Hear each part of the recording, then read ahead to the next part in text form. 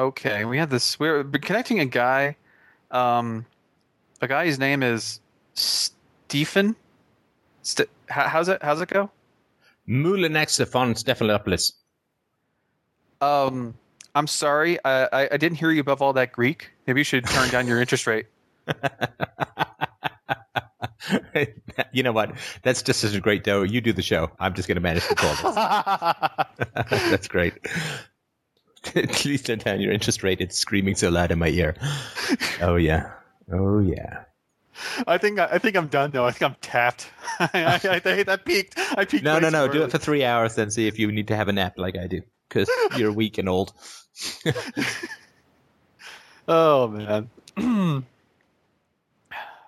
You know, All it right. says Socrates is still getting these bastards back. Yeah. Oh, No deny kidding. reality, will you? Well, no problem.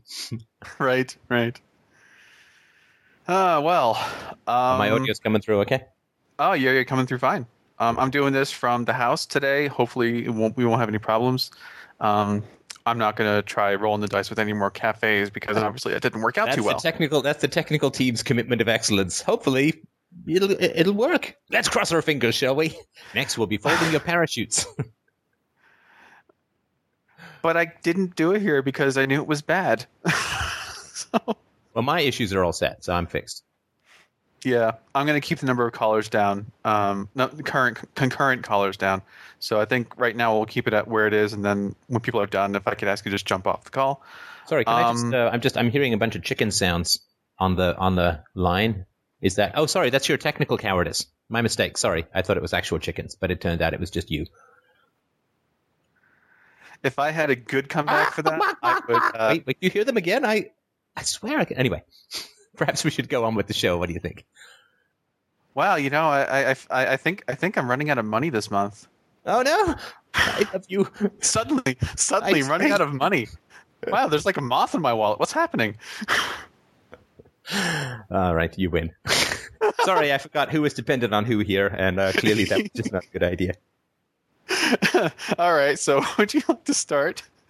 All right, everybody. It is sometime in March. You know, I used to have a real job, and I used to know what day it was. Now I'm lucky if I grab the month. It's the 11th of March, 2012, and I'm afraid we have had to bid a fond farewell to the beard. It's oh so sad and so tragic. I quite like it, although it can be a little bit itchy, and it does make me feel when I'm wearing turtlenecks like I have spiders giving birth to all the many-legged creatures from hell on my neck. But it is a great way to store food for later. But unfortunately, like most married men with daughters, I live in a benevolent dictatorship, and I'm afraid that the spikiness of the beard has been vetoed by the estrogen brigade, and I am happy to accede. And it is unfortunately a spiky beard, and all the hair fell down from my scalp and bred into iron filings in my chin and cheeks. So I'm afraid we've lost the beard. I like the look, and I got a lot of compliments on it. And thank you to everyone who did take the time to not notice what I was saying and rather notice that I actually had facial hair. That's important. So. Yeah, it really is too bad. It was really nice having something to idly braid. And of course, I was looking forward to carving various patterns into it and growing it so long that I could tie it to my nipples. Of course, like most people, that's the goal of beards. But it didn't really have any luck. So, yes, sadly, there is no hipster beard. So, anyway, listen, let's. What's our caller queue look like, JJ? Well, SS, it is. We have a couple of people online, starting with Tom. All right, Tom. Tom, I'm all ears. I am Dumbo. Speak. Speak louder. Can you hear him? I cannot hear him. I do not hear him at all. Tom, it seems like we're not getting any signal from you. So let's move on to Will, and hopefully you can find the unmute button. Oh, wow, already? Okay. Yes. How are you, my friend? Oh, I'm doing good. All right, mentally prepare. Mentally prepare. You mean you've been sitting there on hold for a while, you get on the line, and it's like, now I must mentally prepare. So you're basically like Well, Michael Moore showing up to the Olympics and saying, "I'm going to train." Okay, sorry, go on. all right. Well, I'm having a little difficulty with dating a little bit.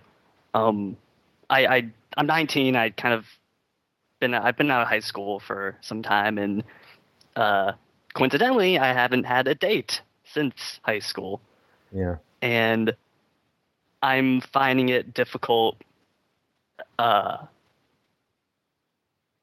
finding dates necessarily. I can't. It's hard for me to approach a stranger and with with intentions in mind and start ask them out on a date, because in high school you just ask people out you kind of already know. Yeah, you're sort of in a And, crowd already, and you can just yeah. sort of say, "Hey, you want to go grab a movie?" And it's pretty casual, and it's obviously a lot less, stressful and so on. So yeah, I got it. Yeah. And it's I mean, I did take some time off to introspect, and I wasn't a You sound very enthusiastic about that. You're like, yeah, I did have to go to the hospital to get my appendix out because it was inflamed Well, and attacking my colon. And I did take some time to introspect, and then okay, go on. No, it was worth it. I learned a lot about myself, and it's I read Nathaniel Branden's 6 Pillars of Self-Esteem, which really helped. But now it's just a matter of, okay, I'm ready to get back in the dating game. Right. And I don't know if it's a matter of I don't really see anyone that I'm interested in. Right. Listen, before we go on, do you mind if I mock your situation very briefly? Sure. Very briefly. Okay. So, because, obviously, we practice, we practice on ourselves before we practice on others, right? So we practice integrity and honesty with ourselves before we practice honesty and integrity with others. And so in that light, or taking that approach, have you thought about practicing asking out your hand? Because I find that can be very helpful. You can put a little lipstick on it, some eyebrows, and you can even buy a little flower or two. Also, a manicure can be very helpful to get closer to your hand. And then, I do have some soft puppets that I can use. You do have sock puppets. Well, that helps a lot, although they can get kind of messy after a while, if you know what I'm saying. But so you can obviously practice with your hand before practicing with other people. Okay, that's the end of my semi-humorous mockery. But look, first of all, I completely understand and I feel for you. It's weird how hard it is to meet people when you get out of school, right? I mean, in school, You've just got this conveyor belt of people you're stuck with all day, and you're just meeting people. Some you like and some you don't. But it's kind of weird that, and I think it's quite tragic. It's, sort of another problem with public education is that, they say, well, you got to socialize. You got to learn how to socialize in school, right? And the reality is you actually don't learn that many social skills in school. I mean, you learn how to give big people your lunch money, and you learn how to hide from the jocks when they come coming down the hallway, and you learn maybe to trip the mathletes, but you don't really learn how to introduce yourself to new people. And so I feel for you. That is a very hard thing. It's a very hard thing. And so, I mean, I remember when I was gold panning up north after high school, I was living with a tiny Japanese woman who was nice enough, but we didn't have a whole lot in common. And I had a girlfriend back in Toronto, but I was in Thunder Bay. And so, or I was based in Thunder Bay, going a lot into the bush. So I didn't really have anyone to talk to. And I used to go to the university gym to exercise. And so I remember sitting there in the sauna. I didn't have the greatest social skills back in the day. And I was sitting in the sauna, I was chatting with some guy about politics or whatever, and I basically asked him out.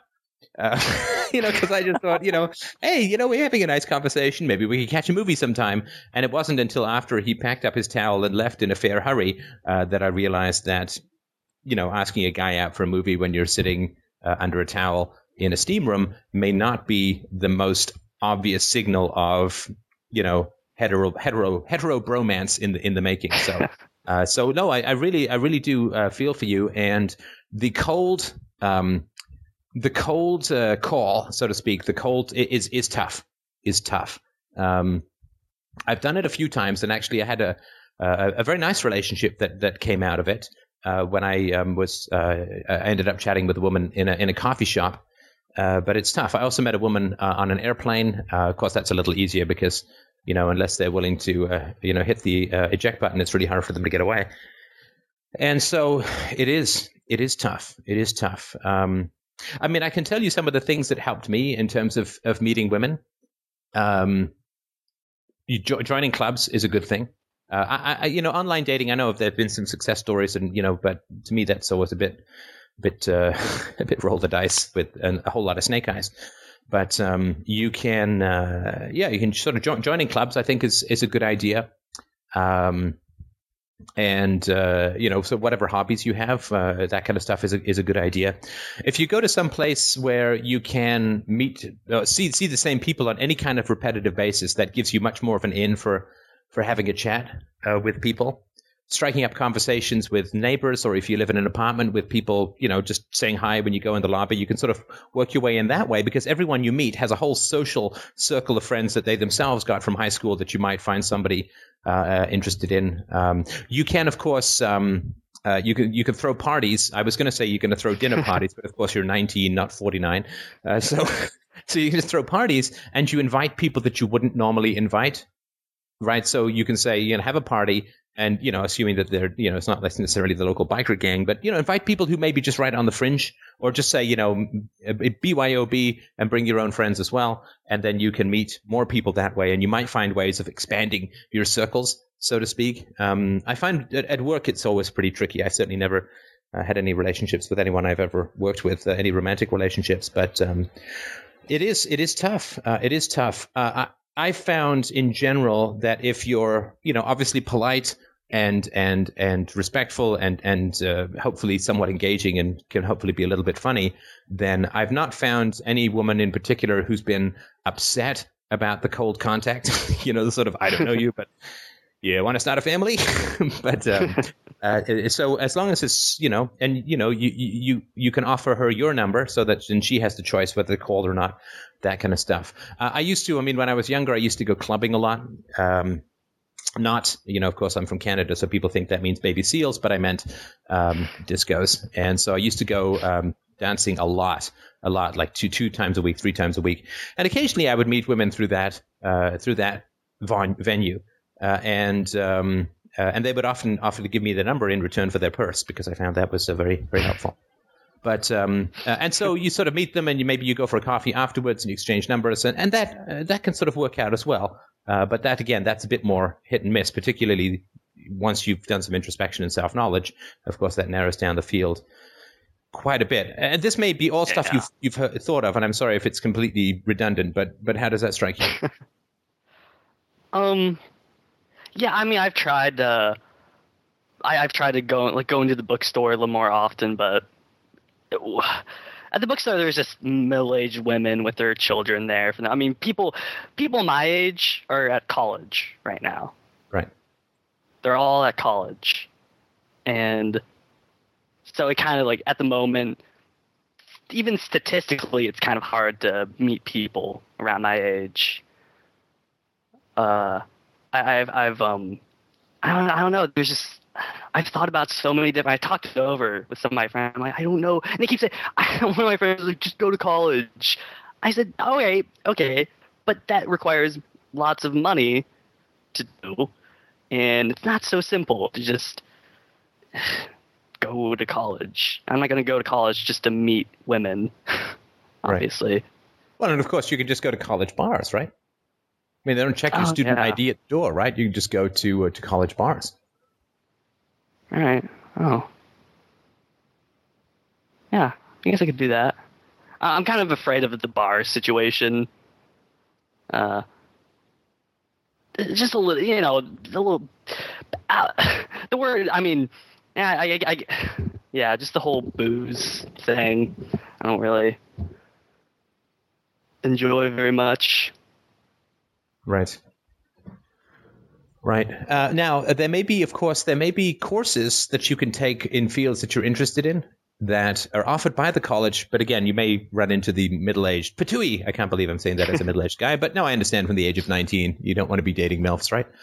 But so you may be able to find some college courses or something like that would sort of be in the evening or whatever that may be sort of more appealing to you. But the other thing too, have you talked to your friends and said, listen, I mean, social networking is very helpful. You assume your friends, know something about you and what your tastes are, and so you can say, I'm looking for a Belgian woman who's really into lederhosen and riding well-oiled dolphins or whatever your particular thing is or things. Young Filipino boys. Young Filipino boys. I would not really ask for that in any public context whatsoever. But you can say to friends, look, I'm lonely. I'm lonely. I've done the 6 pillars of self-esteem, but my 7th pillar of self-esteem is getting a decidedly non-workout kind of month. So this is something that you can ask your friends for and just be vulnerable and say, look, it's hard to meet people. Do you guys know anyone who might be single, who might be interested, who I could, we can all get together or whatever. But if you know someone, because remember, of course, there are, millions of women, billions of women out there probably who have exactly the same issue. They don't know how to connect. With women, it's really tough because they're not, for a woman to do the cold contact is really unusual. And they're sort of raised to be a little bit more passive, or a lot more passive, really, in waiting for that kind of stuff. It's really frustrating. I've actually seen this in clubs, and I've sort of joked about it with women before. A woman's at a club, or a woman's at a bar, or a woman's at a restaurant, or she sees some guy that she really likes. She's really interested, got a nice smile or whatever, right? And she wants him to notice her, so she'll do all this hair flips and whatever. I don't know. Oh, my boob fell out. Wait, sorry, that was my cold contact approach. My man boob tripped. Can you help me shovel it back in? But it's really frustrating for them because they can't go and talk to these guys for the most part. That's just not something that is considered to be in the realm of possibility for women. And so they have to. It's like trying to get a wild squirrel to feed from your hand. It's okay. I'm interested. You can talk to me. It's okay. Come on, get a little closer. I don't know if they have to have like a little Xbox controller in their hand to lure you in or something like that. But I would remember that it's that you may be doing a favor for a woman by talking to her. And if you're an FDR listener, for sure, you're doing a favor to the woman by talking to her. But she may really want that and be unable to express that. And so I think that's really important. The other thing that I would suggest. And I realize I'm probably treading on all kinds of sexist toes here, but I'm just giving you my sort of honest thoughts and experience, is don't necessarily talk to the most obvious woman. You know what I'm saying, right? Oh, yeah. You know what I'm saying, right? Don't necessarily talk to the most obvious woman. As I've said before, I would have overlooked my wife. I think she's completely gorgeous now, but was not particularly on my radar of, obvious potential candidates for starting a family with. So, I break out in a cold sweat every time I think about what might have happened if we hadn't talked. We would have talked because we're on the same volleyball team, but don't necessarily look for the most obvious. The one with the blondest hair or the most flirty or the longest legs or whatever it is, right? I would say that it's important to spread your legs. No, it's important to spread your radar for who might be interesting to talk to. And so that would be another suggestion that I would have. Right. Sorry, somebody said semen. Spread your semen. It is important to spread your semen. That's not necessarily the best cold contact that you want, though. Yeah, so basically just talk a lot and... Talk a lot. Where did you get that from? Is there any time where I said talk a lot here? No, look, you can, if you find a woman attractive, talk to her. If you find a woman attractive and she's not, currently necking some leg-armed bicycle, like biker guy, then to go talk to her. Seriously.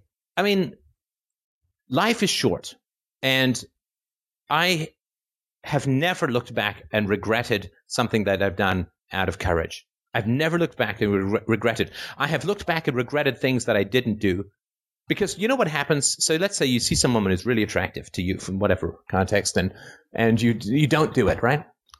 Well, I'll tell you what will happen later. What will happen later is you will only remember how attractive she was. You will not remember how scary it was. I guarantee you. Do you understand? And that's how regrets accumulate in life. Yeah. Is that we don't remember the fear. We only remember the desire that we did not act on. And don't accumulate that. I mean, you're a young man. Your whole life is ahead of you. Don't start accumulating regrets, because regrets become avoidance. And that's not a good thing to have. So just smile and say hi. All you have to do, it's just one syllable. Hi. That's all it is. Now, if you get maced, then it's like, okay, maybe I won't say hi to that person again. It's just hi. That's all you have to. You don't have to commit to getting a number. You don't have to commit to getting a date. You don't have to commit to, am I attractive to women in general if this woman smiles at me, yes or no, right? Because it's not what it comes down to. All you're doing is you're saying hi. Yeah. Now, if the woman smiles and says hi, then you can say, how are you today? Or, what's new? Or, I have a ferret in my pants. Would you like to pet it? Whatever it is that's going to come to mind that, may of course end up with you getting tasered. But all you have to commit to is one syllable. One syllable. That's not the end of the world, right? You're not, don't raise the stakes any higher. If she just gives you a funny look, it's like, okay, so she doesn't want to chat. And you've just had a very efficient interaction and you've gathered no regrets. You've gathered no regrets. You've stepped right over a big regret stain that will stay in your life forever, right? So all you have to commit to is just to say, hi. And if she smiles and says, hi, then, just talk to her. She's just a human being, right? She's not a goddess who holds the future fate of your masculinity and self-worth in her hands. She's just a person. Women are just people, right? And if you were on, if you were chatting with, if you saw some guy who, I don't know, had a Freedomain Radio t-shirt on and probably nothing else because he's got, why would you need to wear anything else? Well, obviously, if he's like me, he would have a Freedomain Radio hat on, but that's it. But so if you saw a guy who had a Freedomain Radio t-shirt and you say, hey, I listened to that show.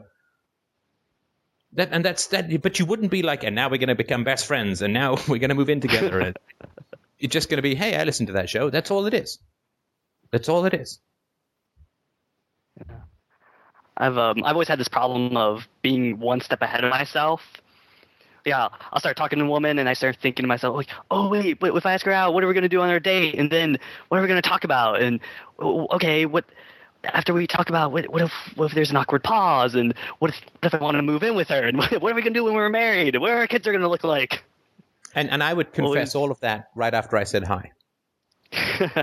Hi. Oh, my God. I can't believe I just said hi. I'm so worried about whether you're going to find me attractive. And I'm thinking, do I have a canker in the inside of my mouth? And then I'm thinking, one of my earlobes is longer than the other. I wonder if you noticed that. I should probably tilt my head like one way or another. And now I'm just babbling to you and you're kind of backing away slowly. But listen, don't leave because I want to have a family someday and I'm going to be a great dad. I listen to philosophy.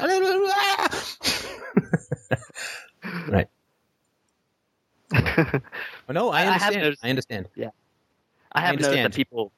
Sorry, go ahead. Yeah, I've noticed that people react positively when I do, or I'm very honest, and I just start saying all these things about, like, oh, I just had this weird thought about this, that, and the other, and that's always kind of helped me. Right. Or you can just say, hey, how about breakfast? Shall I call you? Just nudge you. Anyway, look, the overthinking thing is important. So tell me where you think that comes from. I think it definitely comes from keeping some sort of rationality in my life, being able to plan out all that.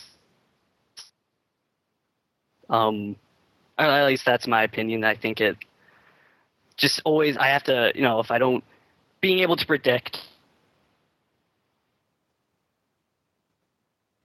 Sorry, go ahead.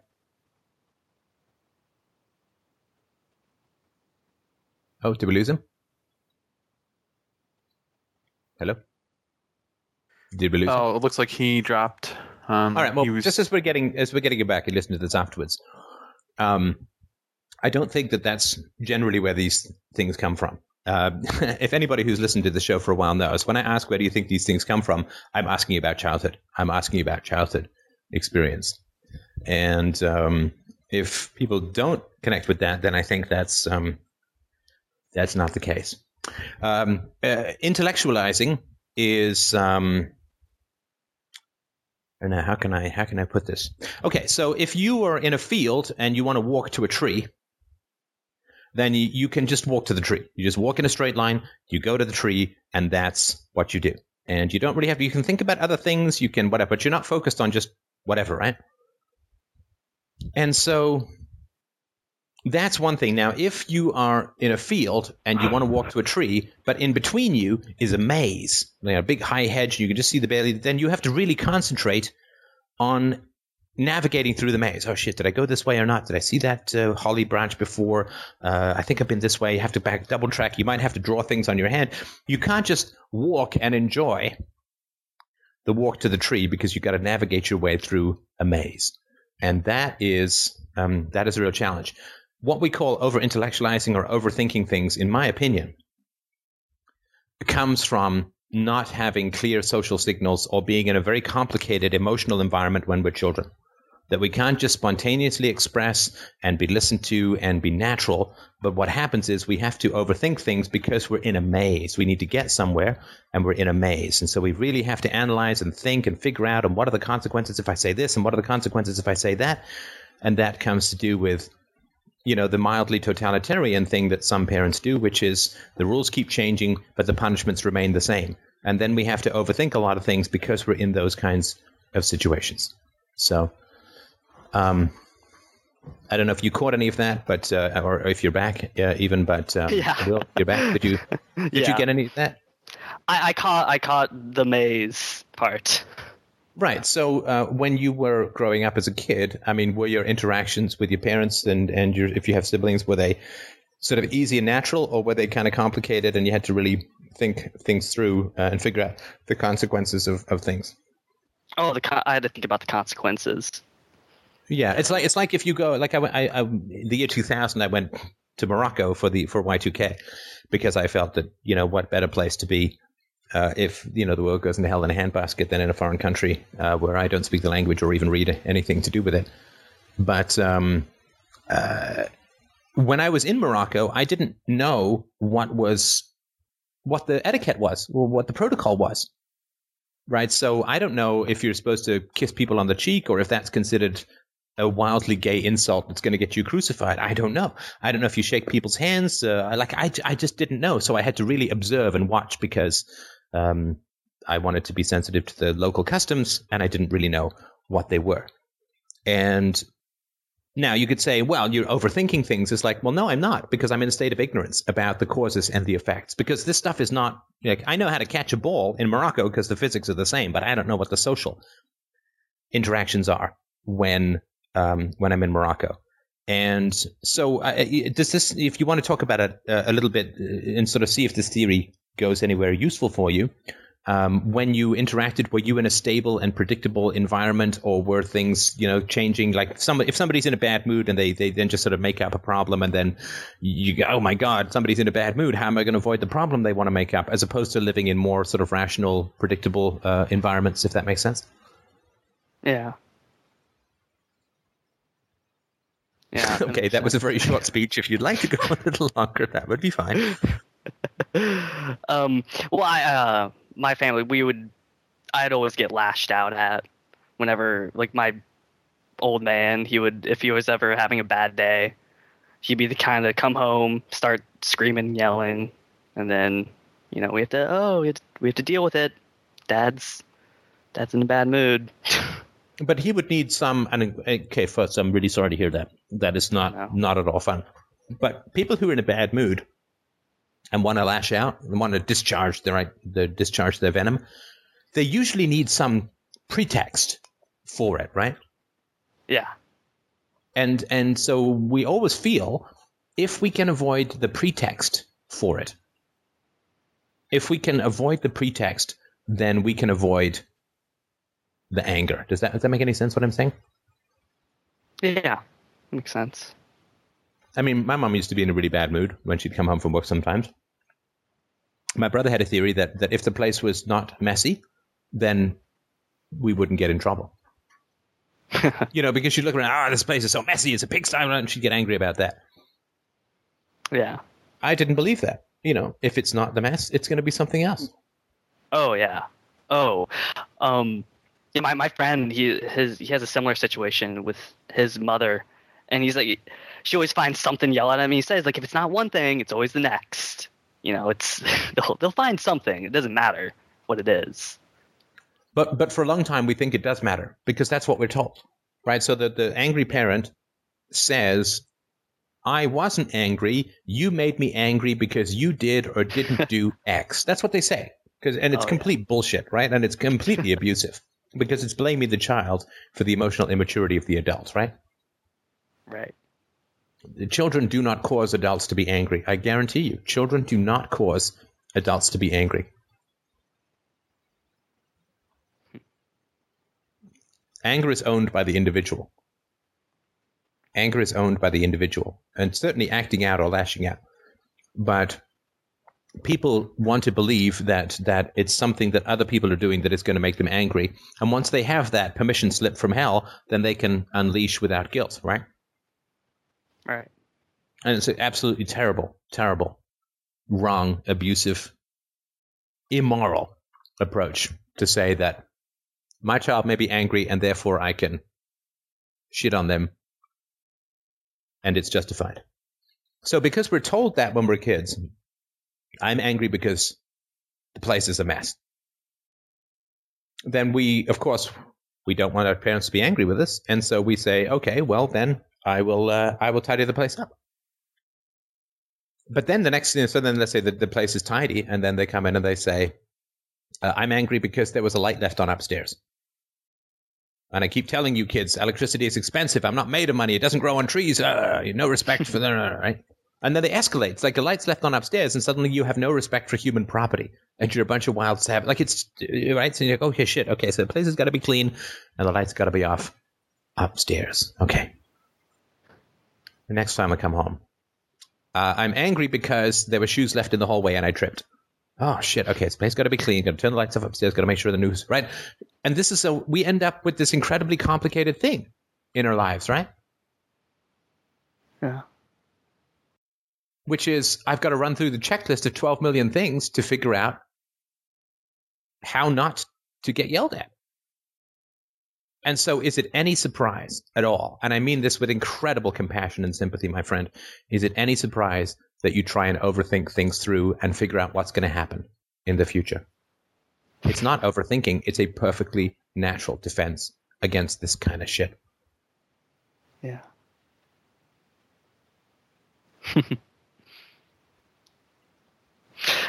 Have you seen the movie Chronicle at all?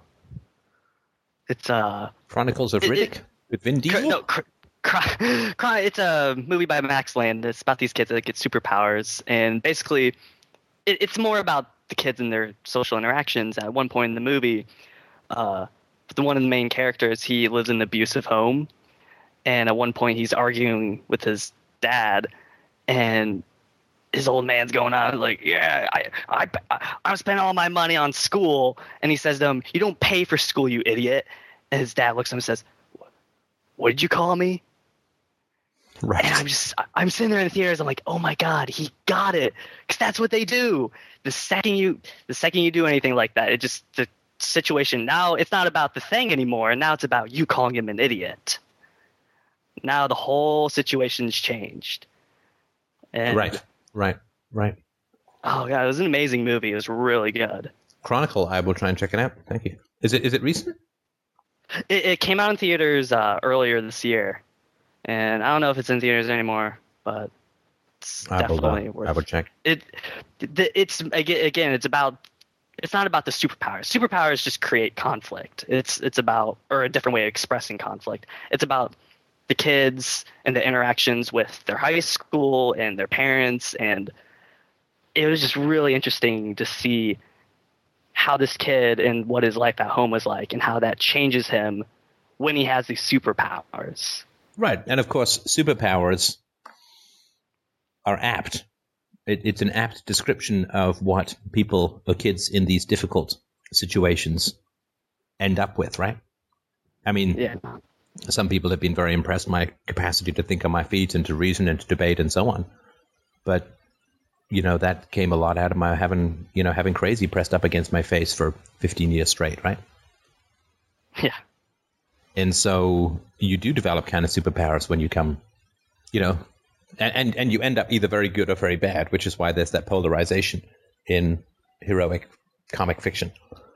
Yeah. But it's not. You're sort of overthinking. I get that it is a real challenge in that kind of environment, but it also has its real benefits, right? Oh yeah. I developed a lot of skills. Right.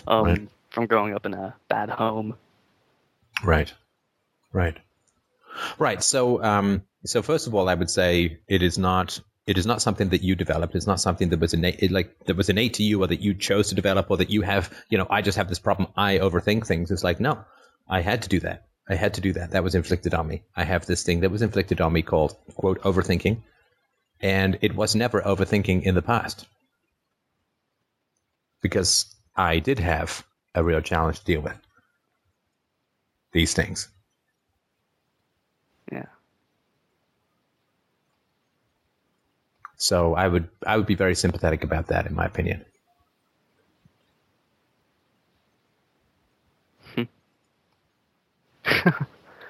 What are you thinking?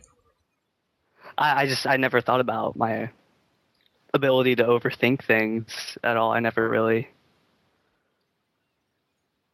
Like, let me sort of give you an example, right? So if you and I are gazelles, right, and we're in the Serengeti, and you turn to me like, shit, man, I think I just saw a lion in the grass. I'm going to have to look pretty hard for that lion in the grass. And I say, oh, man, you're just overlooking. What are you doing? Don't worry about it. Isn't it? We're fine. That would not be a very good survival strategy for me, would it? No. If you think there's a lion in the grass, it's a pretty good idea to look hard, right?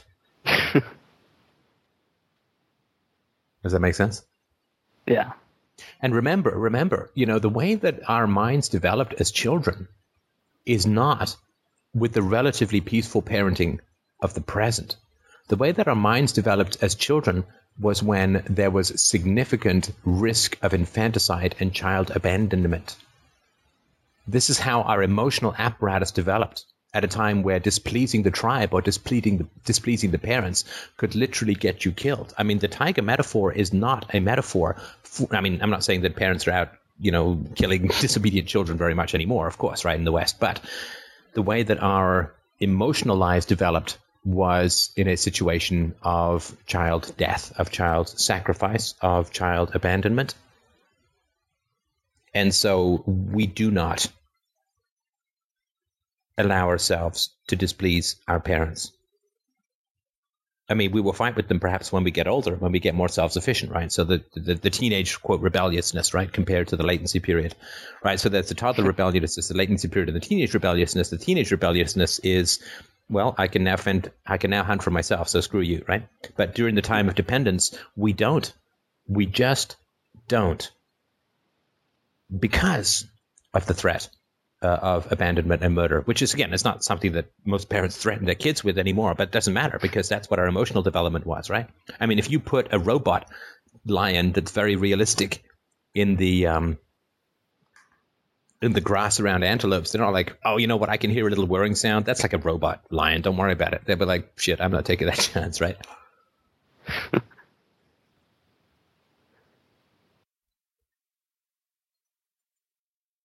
So no, angry parents, raging parents, abusive parents, I genuinely believe, I don't have any proof for this, it's just an idiot theory, right? But I genuinely believe that they trigger feelings of incredible danger. And historically, given the amount of infanticide that occurred in the past, the amount of child sacrifice that occurred in the past while we were developing as a species, I mean, there's nothing but support for that. So But I think that what we do is we say, well, why would I have such a strong fight or flight mechanism? I mean, my dad was just angry. He wasn't going to strangle me. He wasn't going to throw me out in the snow. But the most primitive aspects of ourselves, they don't know that. We don't know that it's a robot tiger, right? Oh, yeah. Yeah, I was always afraid of being kicked out of the house. Just on a regular basis, just always afraid. I'm like, I'm going to get kicked out. I want to get Did you kicked get out. that as a threat? Oh, I'd be, yeah. I mean, regularly. Or being sent to military school or something like that. Right. So, of course, for you, this was pretty significant, right? Because, again, historically, in the development of our species, being kicked out of the tribe meant you just died. Yeah. And it certainly meant you didn't reproduce, right? So even if you didn't die, you went up and lived in some cave on your own, you didn't then reproduce. And therefore, the genes would be weeded out that would not view that as a complete disaster. Does that make sense? Yeah. And sorry, somebody's just mentioned in the chat, they say, well, some parents will still use the threat of abandoning their child to make them do what they want. There is that. I mean, there is that aspect, right? So parents will say, if the kid doesn't want to go, well, that's it. I'm leaving. You can make your own way home. Well, that is the threat of abandonment. And that is, I genuinely perceived at the very base of our brain, that is perceived as a threat of death. Because, it would be. With some, I've seen parents do this with 5-year-olds, 4-year-olds.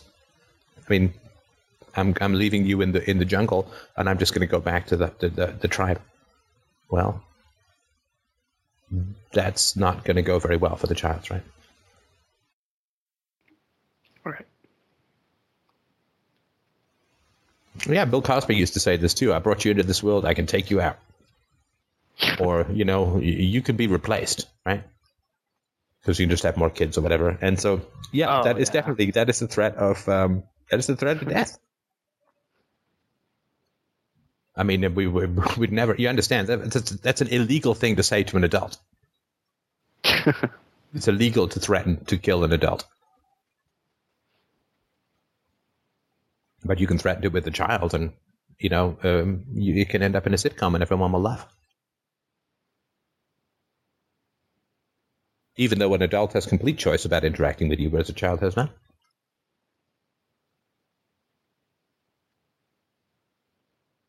So no, really what I'm saying, Will, is you're not overthinking things. I would really work to have more sympathy with yourself about that. Yeah.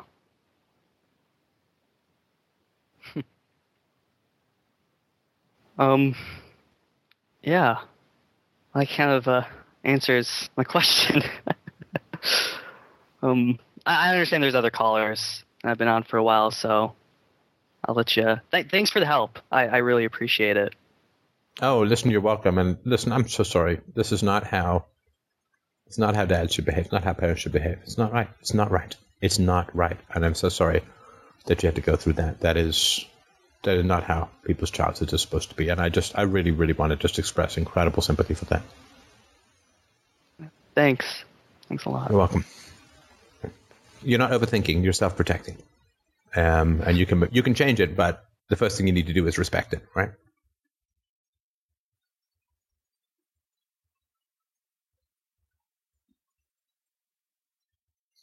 All right. Well, thank you again. A great call. And it's always a little nice. Sorry, somebody's asking me what I'm eating. I apologize. I'm just having a little bit of pita.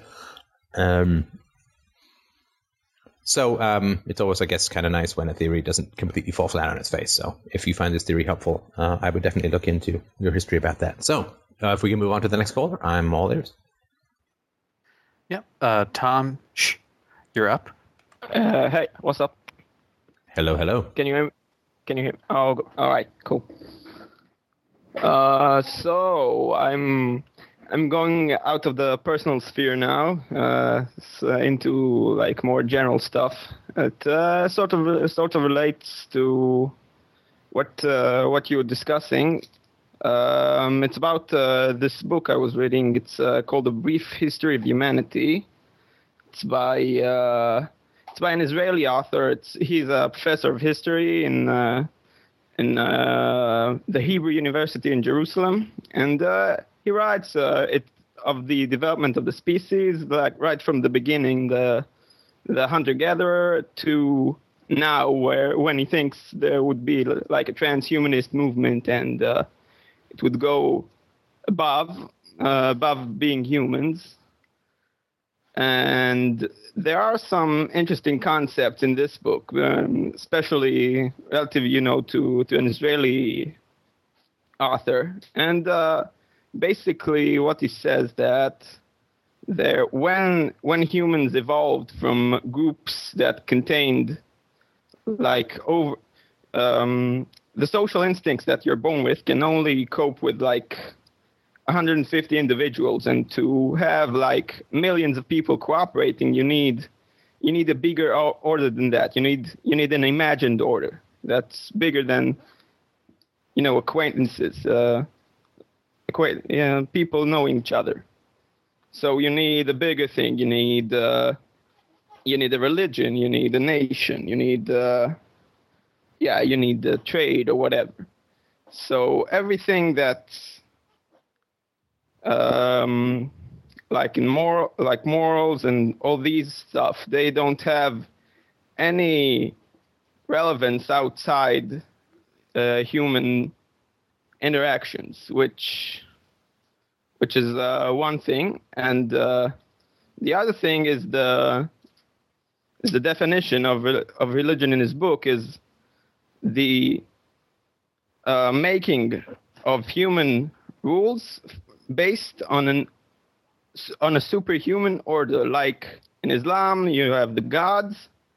In communism, you have social classes or whatever. But in the theory of relativity, you have a superhuman order, but you don't extract rules for humans from it. There's no the physicists party or whatever. And the question is, and what the definition of how UPB is affected by well, maybe I need to think more about it. I'm getting confused a bit. All right. Do you want to come back on later in the show? Yeah, maybe. Okay. Okay. All right. We'll come back later. And the brief answer is that UPB is not affected by the history of ethics any more than physics is affected by the history of alchemy.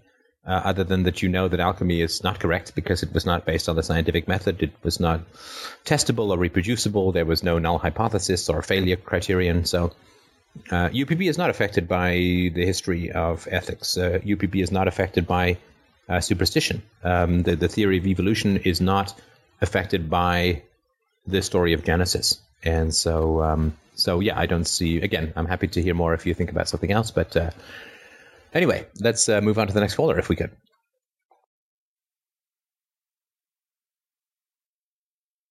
All right, Jack, you are up.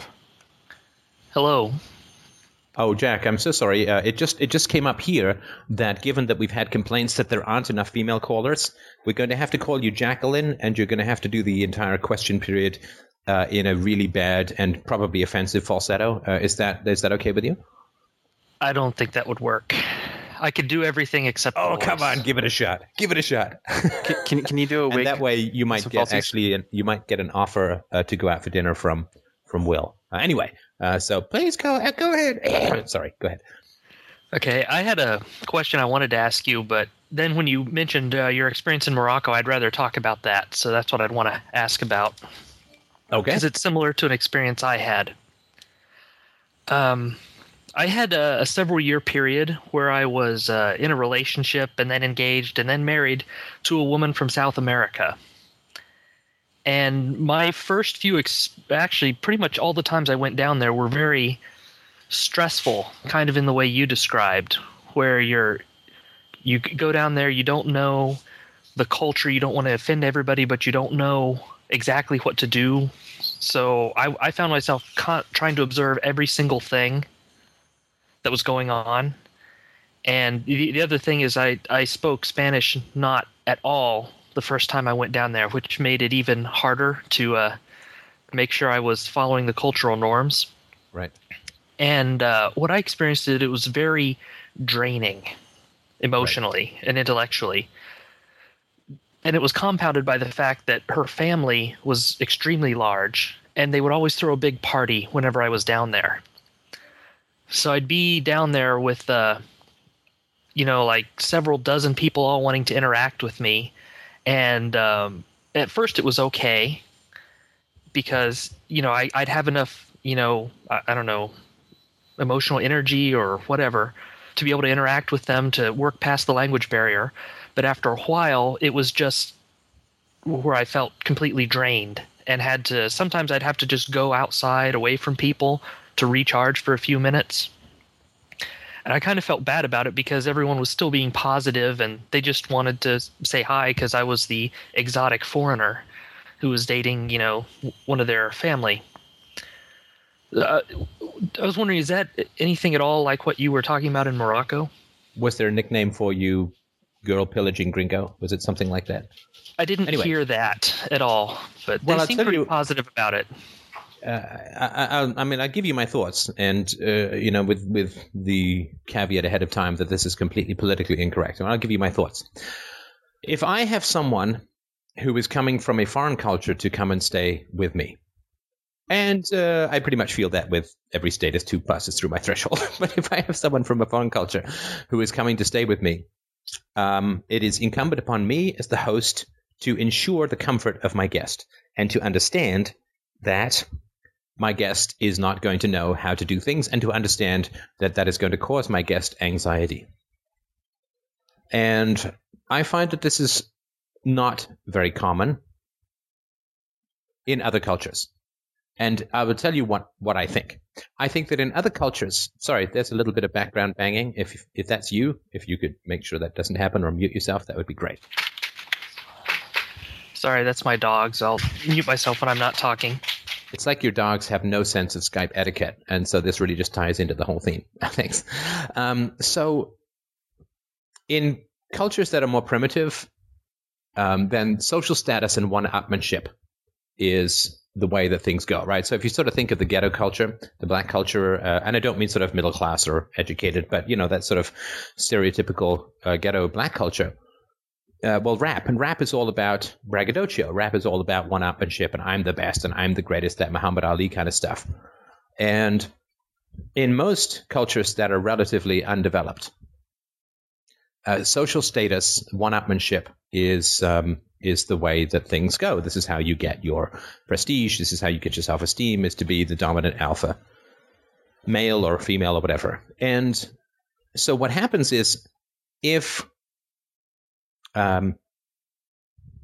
someone comes into your culture who doesn't know your culture, then in a more primitive culture, what will happen is you will laugh at that person's mistakes and you will feel superior because you know the culture and they don't know the culture. And it's a pretty pathetic way to feel superior, but it's one of the reasons why people don't help you to navigate their own social milieus, is they kind of get off on watching you fumble around and make mistakes and not know what to do, and it makes them feel stronger because it makes you look weaker. So that would be... Sorry, go ahead. I'm not sure if that's what I experienced.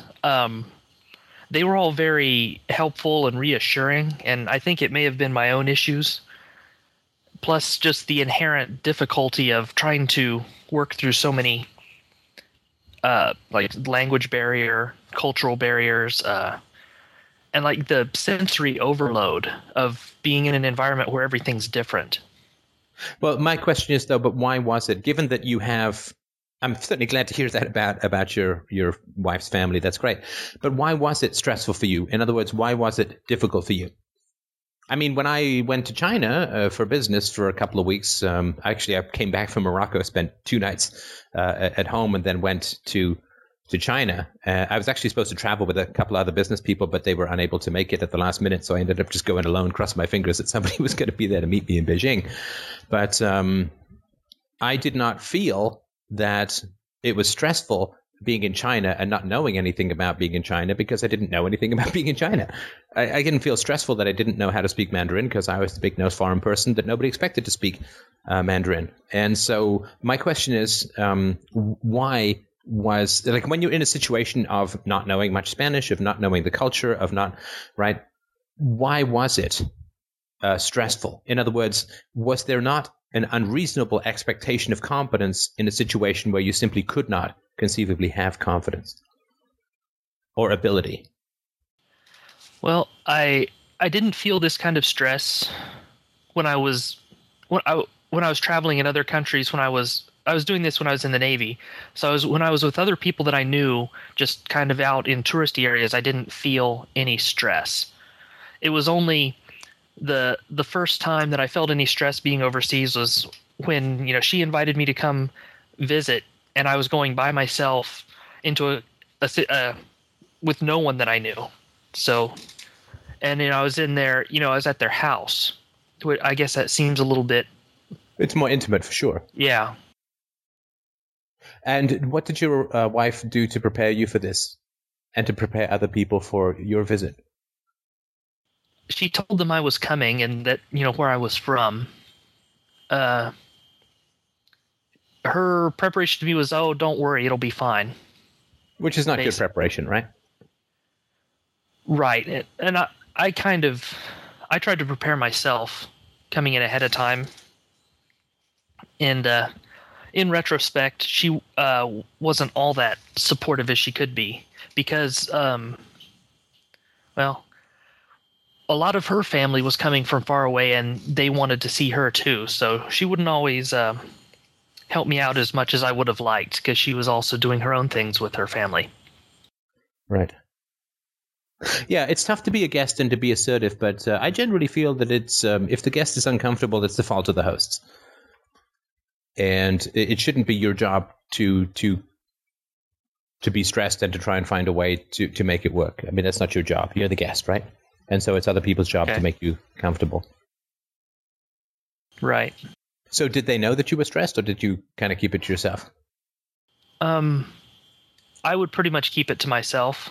I would just sometimes I would just go out, like I said, go outside or just hang out somewhere while I could recharge a little bit. Can you tell me why this? Because this remains an issue for you, right? And as you said that you wanted to talk about this rather than your other thing, and I'm trying to figure out why. I'm sure that's a very good reason. I'm just not sure what it is.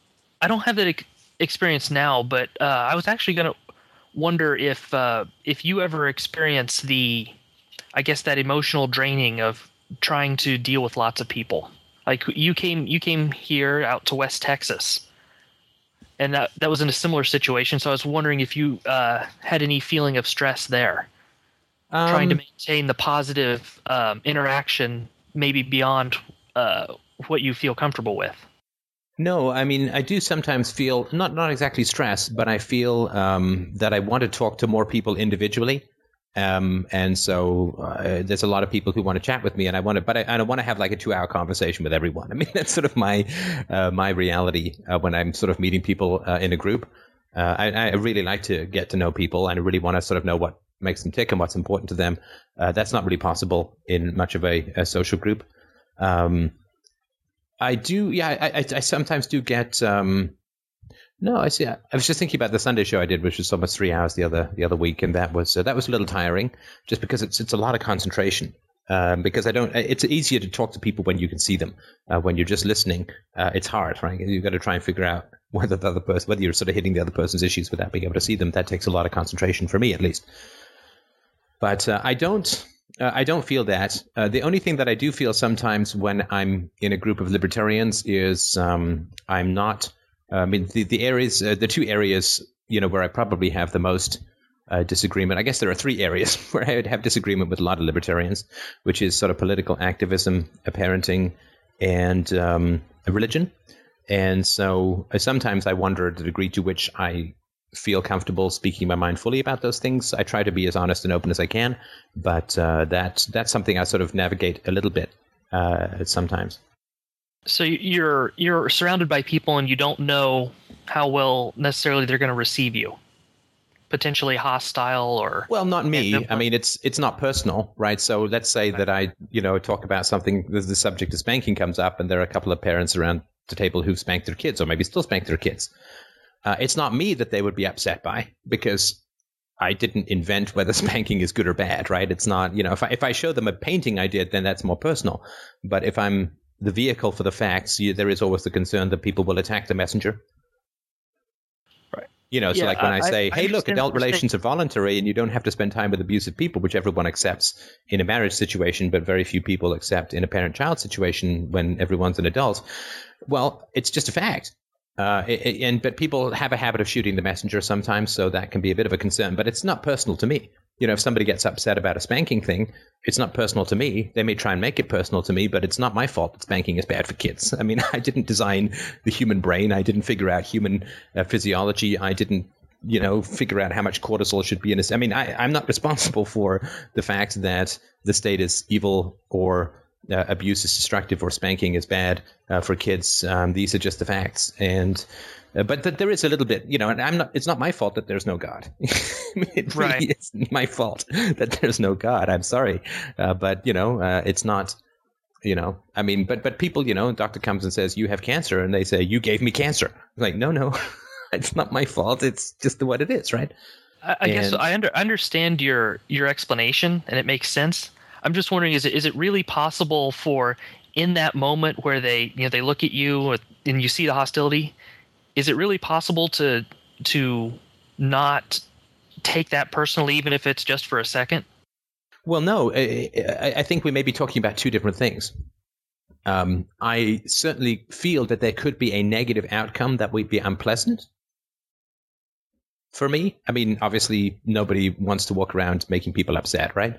So it could be that there will be a result to that interaction which may be negative to me, but that's what I'm concerned about, not whether the person is going to attack me, but rather the negative outcome. I mean, if I were bothered by personal attacks, I would have, quit this crazy gig years ago, right?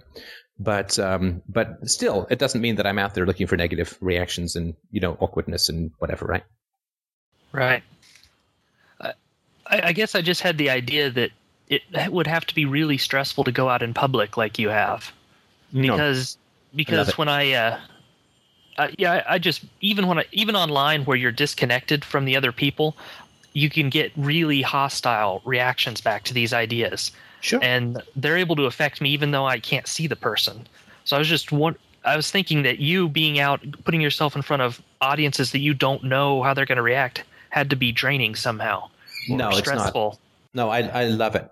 I love meeting people. I love doing the public speaking now. I'm getting more used to it. I'm eager and happy to do it. And I genuinely do really like the interactions with people, because even the negative interactions can be positive. They're just negative in the moment, right? Like you stub your toe, you're like, shit, that's painful. But then you say, well, maybe next time I'll turn the light on when I'm walking around the living room, right? So even the negative interactions have turned out to be very positive in my mind. And so no, it's not stressful for me. I eagerly look forward to. I mean, in Texas, I tried to make myself as available as I could for people who wanted to chat, and that wasn't out of I'm not getting paid for that. It's not a duty or obligation. It's a genuine pleasure. I mean, I love to meet the listeners and to hear how philosophy is working or not working for them, and how they got into it and why they think they're into it and stuff like that. It's not stressful. Like I'm eager to do it. The only thing that I don't do is I sort of try and usually have a nap before a speech. But other than that, it's not stressful. It's a genuine and deep pleasure, and I'd do it more often if I could. Well, I wish I could get to that point where I don't feel all those. Like you stub your toe, that I didn't feel those quite as much, or that they didn't linger as long. Right. Well, there are times where they've lingered longer for me, for sure, but it really is just a matter of going back to the basics. And remembering that, at least for me, I sort of say, well, look, I try to have integrity with the facts. I really do. The great thing about having integrity with the facts is that if people get upset, then they're upset at the facts. Now, they don't try and make it about you, but they're upset at the facts. And so I think that's an important thing to remember, that philosophy is not personal any more than science is personal. I mean, there are aspects about some people are more drawn to ethics, some people are more drawn to aesthetics, some people are more drawn to epistemology or metaphysics. There are things that you may be more drawn to, like you know, the fact that science is impersonal doesn't mean that you have no preference about being a biologist versus a geologist or a physicist or a chemist or whatever. So there's, you know, personal drives in the realm of it, but they're just facts. And if people get upset at facts, I have sympathy for that. I mean, it tells me everything about how they were raised, but it's not about me. I mean, if I've made a mistake in my argument or I've made a mistake in quoting the facts. Oh yeah, that reminds me. So when I did my Screw Talent video, somebody pointed out that the guy who raised his kids to be chess players was Hungarian, not Russian. So thank you. I appreciate that. And anyway, so it's important to remember that we have to hook our brains into reality, right? Which is what the purpose of philosophy is. So it's not, you know, I like red, you like orange. Damn that orange is highly offensive to me or whatever. It's like, that's a little more personal because you like, right? But it's very different from I like, right? I mean, so the statement of religion is, I like to believe there's a God, right? The statement of philosophy is, there are no gods. And the I like is what is personal.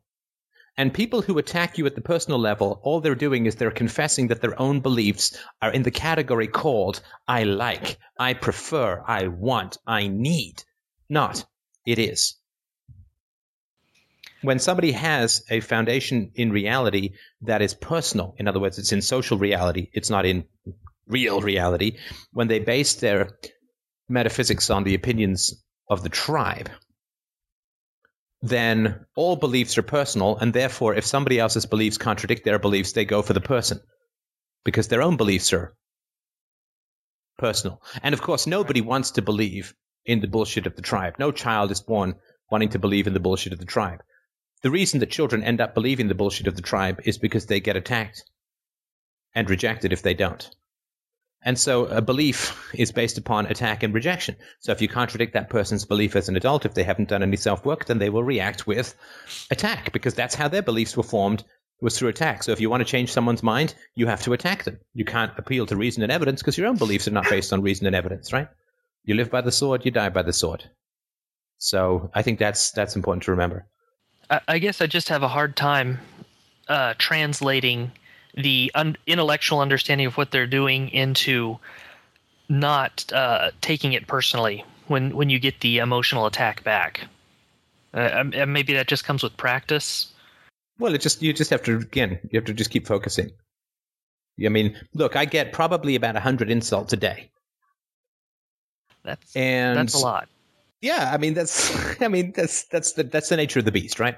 I mean, I'm sad that it's only 100. I wish it were more, because that would be that I would be telling even more truth, right? But I get about 100 insults a day, and they're about the way that I look, they're about the how that I sound, they're about whatever, right? And it's but my question is always, well, where's the argument? Yeah, I mean, does somebody have an argument that they can appeal? Have I made a mistake in reason or in evidence? And if they don't have an argument, then it's got nothing to do with me, and it certainly has nothing to do with the truth, right? Right. So here's one from on the chat I had with Lorette. Steph, equals deluded egotist? I think he means egoist. And it's true. I mean, it's sad but true that the people who are the most insulting are the people who have the least grasp of grammar. So Steph, equals deluded, egotist, unfunny, shite, quote, philosophy with followers who are mostly gullible, confused sorts who just believe every word he utters as truth. Sad. Right? So I probably get about 100 of those a day in one form or another. And what does that have to do with anything? I mean, there's no argument there. There's no, he's made errors here, here, and here. It's just somebody spewing venom for, for whatever reason that they have, right? The ideas are threatening or whatever, right? And of course, it tells you a lot that somebody is continuing to watch something that they find so ridiculous, right? I can't believe he said this crap in this video. I must watch another one. It's like, no. No, you really don't. I can't believe they shit in my sandwich at this restaurant. I must go and order another sandwich. No, you really don't have to go and order another sandwich if they shit in your last sandwich. But that is, does that have anything to do with me? Of course not. Yeah, it seems so easy intellectually. Putting it into practice, though, I guess for me, just seems difficult. In that moment, it does hurt when people recoil back at you, even if it doesn't have anything to do with you. Yeah, I wouldn't say that it hurts. What I think is, this sounds all kinds of zen, and but it's true. Is what I think is that's really sad. How sad that is. I mean, imagine that person's history. I'm not saying that they have no responsibility. I'm not, of course, right? But nobody who was raised with any kind of decency would be that way. Right? All he's doing is he's telling me this is the shit that goes on in my head that was dumped in there in my childhood. And I am helpless now in the face of these voices. And I have got to point this flamethrower at you for 5 seconds because I'm so fucking tired of getting burned all the time. I just have to point it at you and burn you because it gives me a few seconds of relief from the living goddamn torment that is my soulless existence. How awful. To have a monkey that attacks you so consistently that the only way you can get any relief is to throw it at somebody else before it inevitably boomerangs back and goes for your own jugular again. What a horrible existence. Yeah, I guess maybe I'm just taking it. It's harder for me to not take it personally based on my own experiences in the past that I still need to deal with.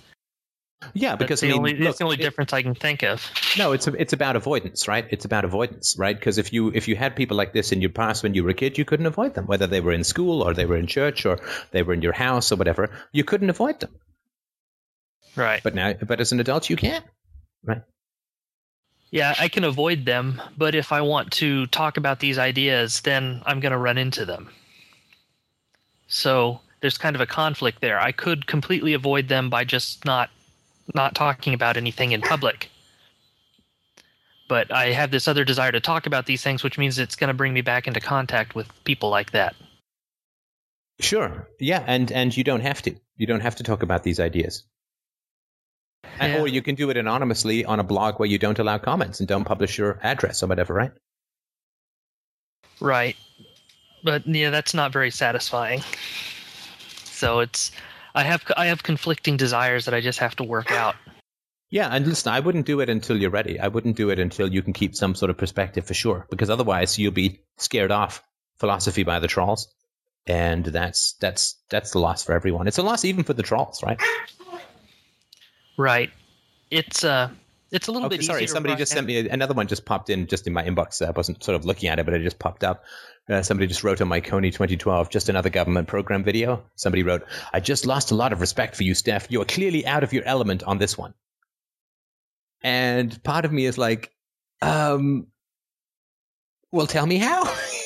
Don't show me some leg, and don't flirt and no date, right? I mean, tell me how, but they never do, right? What they do is they want to put out these kind of provocative, like, oh my goodness, I am out of my, it's like, but I can't be moved without reason and evidence. It can't be moved. So somebody's just going to say that, oh my God, you're clearly out of your element on this one. It's like, but what does that mean? How does that know? My question is, does that help me correct something in a future video? In this video, I plan to be in my element rather than out of it. Because it doesn't, right? It doesn't, there's no content. There's nothing. It's not even a cry for help. It's just a minor eruption from an ancient agony on the part of another.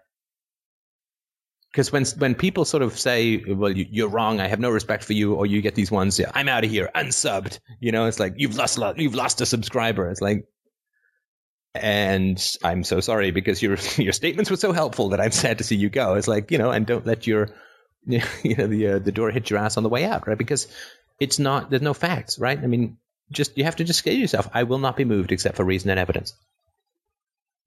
Well, and insults. The other thing too is that I think that we have, let's not underestimate the degree to which people who frighten us also anger us as well, and we want vengeance against them. That's how people get drawn into like troll casting, right? This is how they get drawn into the troll swamp, is they want to punish the people and expose them and make them feel bad and revenge against them and so on.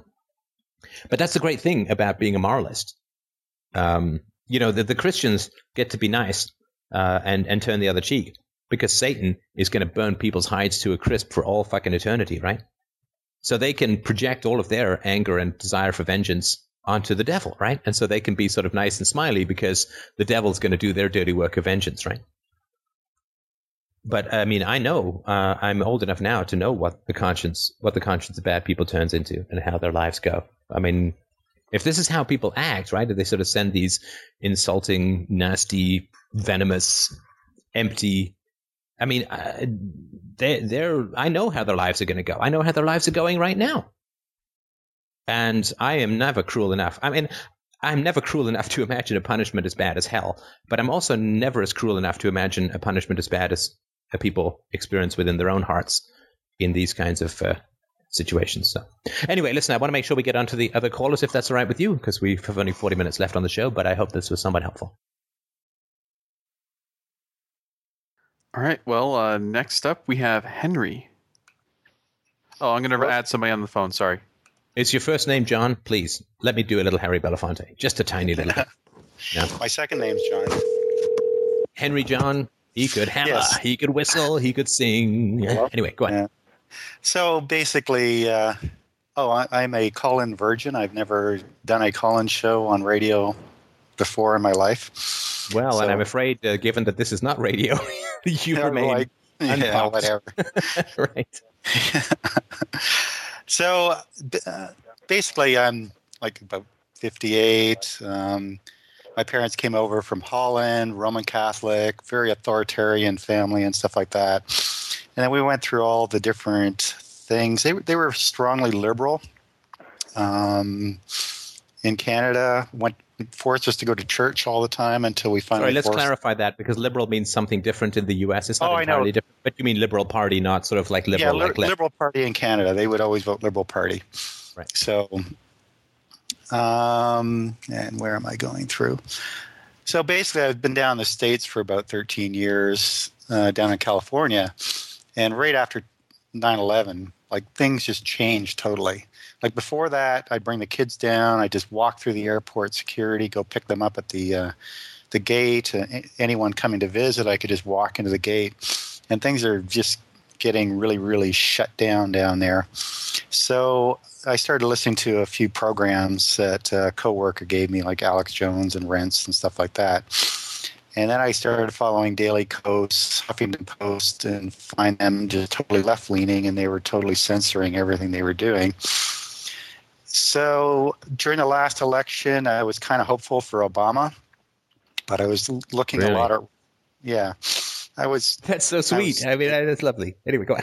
Yeah, I was looking a lot at Ron Paul, but I couldn't talk to any of my friends about Ron Paul because this was Berkeley, California. If I mentioned Ron Paul, they would just throw me in the bay. Yeah, it's like he's in the same bag as David Duke, and right, they just don't. Right? Oh, even talk about it. There's no argument. It's just That's another funny thing. I've actually listened to a bunch of David Duke's videos and stuff, and a lot of things he makes kind of sense on. And then the Tea Party came in, and the radical right took over. So that was done. So I've basically always been anti-authoritarian because of my father, and actually my teachers and stuff like that during school, because I was kind of the runt of the school. So everyone would kind of chase me, beat the fuck out of me. Oh, can I say that on here?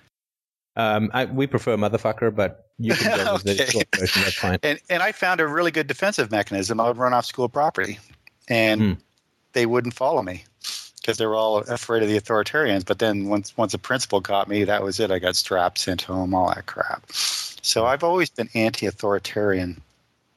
So now I've been listening to your program for about 2 years. A lot of when you were broadcasting in the car and stuff. Whoa, old school. I love it. Yeah. And so I was thinking I was kind of becoming a miniaturist, whatever you call it. What we say is we say minarchist, patui, and then we sort of spit into a corner. Okay. No, I'm kidding. Go on.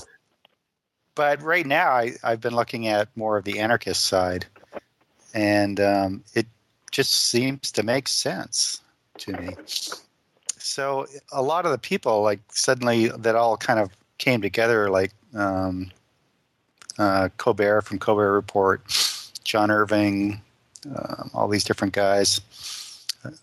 So I've been kind of following their actions lately. So I have a couple questions for you. Go for it. Okay, can you ever foresee a state and a stateless system coexisting? Or is there going to have to be like a total crash of the state system in order for the stateless system to come out?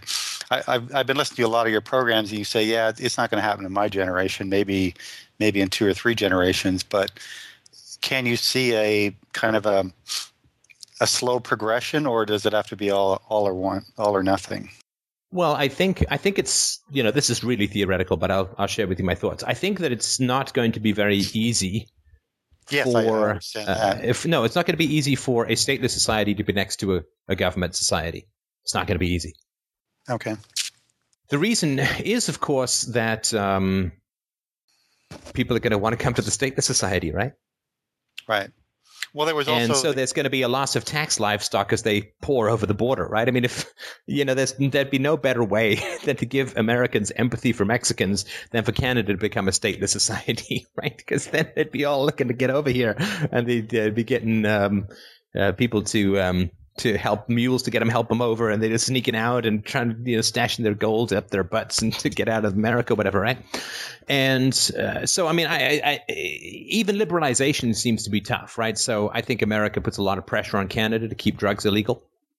Although Canada, I think, would be much more likely to go the European, if not the Portuguese model, where drug addicts are viewed as people who need to be helped rather than criminals who need to be caged.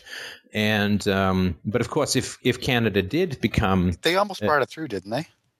There's been several initiatives, yeah, and of course, the majority, as far as I know, the majority of the Canadian population does favor decriminalization, at least of marijuana. And the question is, if the Canada was a stateless society tomorrow, then you could basically, anyone could move here and just come and live here, and they could come and work here, and they could buy houses, and they could enter into contracts, and they wouldn't need a passport, and they wouldn't need to register with the government. They wouldn't need social security cards or insurance cards or any of the status paraphernalia, and they wouldn't have to pay taxes. And right, I mean, so it would be a mecca. I mean, if you think of how many people fled the hellhole of 18th and 19th century Europe to come to America, and America was, I mean, relative to now, pretty virtually stateless. I mean, you basically would pass your quarantine test on Ellis Island and then just go to it, right? You didn't need a passport, you didn't need work papers, didn't need a green card, didn't have to register for income taxes, none of that shit, right? And the whole world swarmed to America, and the best and the brightest and the hardest working, they all swarmed to America. Anybody with 2 gumptions to rub together ran to America, and that changed the history, of course, of Europe considerably. It's hard to imagine that Europe would have had the same 20th century history had they not lost the majority of their best people to come to. I mean, would you have had the same massive world wars and all that kind of crap if people had not? So people had not fled to the U.S. So I think that there would be a challenge having a neighboring country, because the neighboring country would have to put a lot of restrictions on people. Right, so if Canada became a stateless society, then America would have to start putting a lot of restrictions. Like, if you go to Canada, we're going to freeze your bank account until you return, or whatever it is. Right, you can't take gold out, you can't travel over them, and they would. So what would happen is the fences, which are completely visible to the legal mind, would actually start to become visible to the general livestock mind, and that is not. Governments want to pretend that it's patriotism that keeps you there, not guns. And so what happened when neighboring countries become more appealing, the fences start to rise up around the country to have people not leave. And right. So that's a problem. So there would be a lot of pressure brought to bear. But the question is, of course, brought to bear on who? If there's no government, you can't bring pressure to bear on any particular entity. So I think it's more likely that it's going to happen in a sort of more gradual way. Well, I mean, the general gist of my idea is that, children are raised better, which means you have far fewer social problems. When you have far fewer social problems like crime and drug use and addictions and, divorces and all of this mess, right? When you have far fewer social dysfunctions, eventually, the social institutions will have to adapt. I mean, they can hang on like grim death for a hell of a long time because they're the government, so they don't respond to market forces. But eventually, people are going like, well, okay, wait a second here. Why do we have a war on drugs when we have so few drug users? Why do we have a welfare state when we have so few poor people? So eventually, people will just say, look, we don't need this stuff anymore. We don't need the overhead of the state because society is you got to heal society and then you can get rid of the state. You can't get rid of the state and wait for society to heal itself. That's just not right. You take the Band-Aid off after the wound has healed. And so you heal society and then the state will be shrugged off as unnecessary. And so sorry, go ahead. So it doesn't take like 100% of the population to be switched over. I forget where I read on it. Like it's 10 to 20% if they're hooked on an idea, they can change society over. No, it's not about changing people's minds. You can't change people's minds because people don't think. Well, you can educate people. No, like you can't educate people about a stateless society because people can't think. What you can do is you can appeal to people to stop hitting their children, and you can appeal to people to stop neglecting and abusing their children and abandoning their children to daycare. And you can nag at them to stay home, and you can nag at them to, defer getting a 3,500 square foot house, rather than spend time with their children. You can make that the social norm. But then children will grow up. Over. No, but you're not converting anyone. What you're doing is we have to raise children who are. Let me finish. Let me finish. You have to raise children who are capable of thinking before we can reason with them. And right now, certainly adults, very few of them are capable of any kind of rationality. And we know this from the bomb in the brain stuff. http://fdrurl.com/BIB. But so from the bomb in the brain stuff, we know that there are very few people who are capable of rationality. Now, if children are raised with less aggression and greater parental connections and intimacy, then those children will be capable of reasoning. Now, they'll still grow up with all the status propaganda, but they will be capable of much more rationality than the current population is capable of. And then rational arguments can win. Right now, we're speaking to people in English who don't speak English. We have to have them grow up speaking English so that they can actually listen to the arguments we're making in English. And so when we're speaking the language of reason, we need people who are able to potentially speak the language of reason, and that is not at all a significant population within the human species at the moment. It's tiny number of people who are actually able to listen to reason. And so, so the way that it happens is we get parents to treat their children better, or we make that case, we make that encouragement. And part of that is through the voluntarism within the family, right? I mean, some parents won't, right? So when women gained the right of divorce, then some men started treating them better, not because they had innately been converted to the ideas of rational feminism, but because they were afraid their wives were going to leave them. Whatever it takes for people to stop hitting their kids and yelling at their kids, we have to do. And then those kids will grow up with the capacity to reason. And then we can make the arguments, but I don't believe it's possible to make the arguments at the moment. I'm sorry for speaking over you. I'll shut up now. No, that's no problem. But I'm looking at your past, and you grew up in a very bad family and stuff, and yet you were able to come out of it. I'm looking at my past. It was very authoritarian. I've gone through a lot of different cycles and stuff. I've done a lot of reading, and I'm coming out of it. So maybe there won't be millions of people that will come and see the light, but I think there are a lot that will. And I think by your last statement, you were kind of writing them all off and saying that the only direction we can go is through the children, which I totally agree with, is changing the whole concept of how we raise children and how we educate children. But I still think that in order to get the children into the new system, you still have to do some re-education on the parents to say, don't hate your kids, stuff like that. So there still has to be a higher level education in society in order to make it come through. Does that make any sense, or am I just? Well, yeah, I mean, of course, I'm not writing off everyone. Otherwise, I wouldn't be doing my show, right? Yeah. But let me ask you this.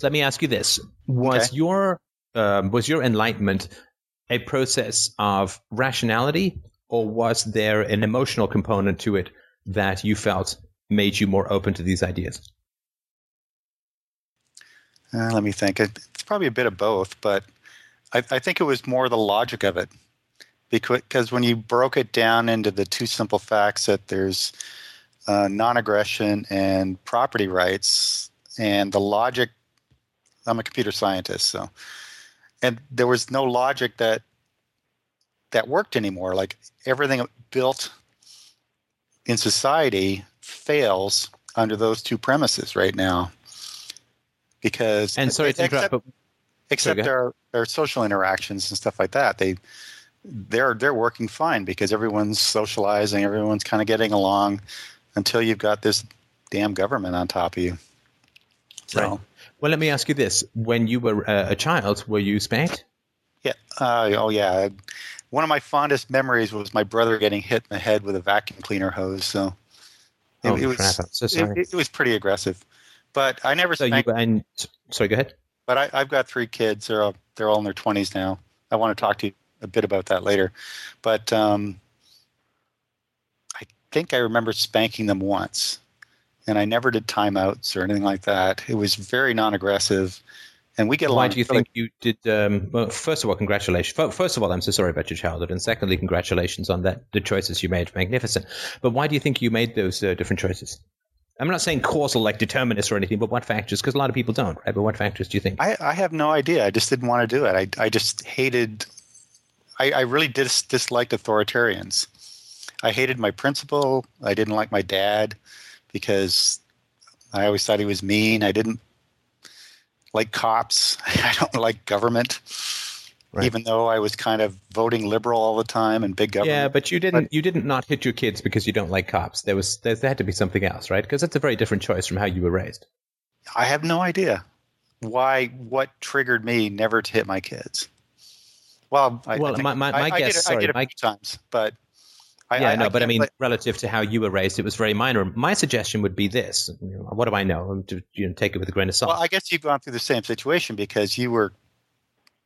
From your old interviews and stuff, you were kind of abused by your mother and stuff, and yet you are totally non-aggressive to your kids, so you kind of came around. But that's because I remember. Oh, I remember very well. Yeah, right, and it's because you remember. I think it was. Yeah. I think it was that hit on the head with my brother. That just like threw me. It was just such anger coming out of my father and stuff. Right. So you remember what it was like to be in those situations. You remember the fear, the horror, the anger, the helplessness. You remember all of that big bundle of negative experiences. And so you don't want to do that to other people, right? Right. But there's a lot of people. I mean, I've talked to them on the show. A lot of people who are like, I don't remember anything before I was 10. Yeah. Oh, well, that's dangerous, right? That's dangerous because it means then that you don't. We assume you. Not blocking things out that were great fun. You assume blocking things out that were bad. But it means then if you don't have any empathy, if you can't have any empathy for yourself when you were a child as an adult, right? Thinking back, if you can't remember what it was like to be a child, then it's much more likely that you will inflict whatever horrors experience on someone else because you don't have the emotional empathy and memory to not do that, right? Right. So I think it's got something to do with memory. I've done a podcast called Morality is Memory or something like that, which is basically the same argument. Now, I don't know what's different about why some people can remember what happened to them as kids and other people, they either don't remember or they remember some super cool, alienated, weird, dissociated retelling of their childhood. Like, oh yeah, it was, my mom used to chase us around with a wooden spoon and we'd try and get away and, we just thought it was ridiculous. And right. So they kind of recast it as this Keystone Pops, Tom and Jerry kind of bonk on the head kind of stuff. Right. And of course, a lot of the violence that was in those kinds of kids shows in the past were a lot to do with the need to recast violence as some sort of game or some sort of wasn't it, whatever, right? It turned into a battle of wills or a game or something like that. And so since you can remember what it was like, then I'm sure that was key in not re-inflicting it. Right. I've also never been an aggressive person. Like I run away and hide in front of the school rather than fight.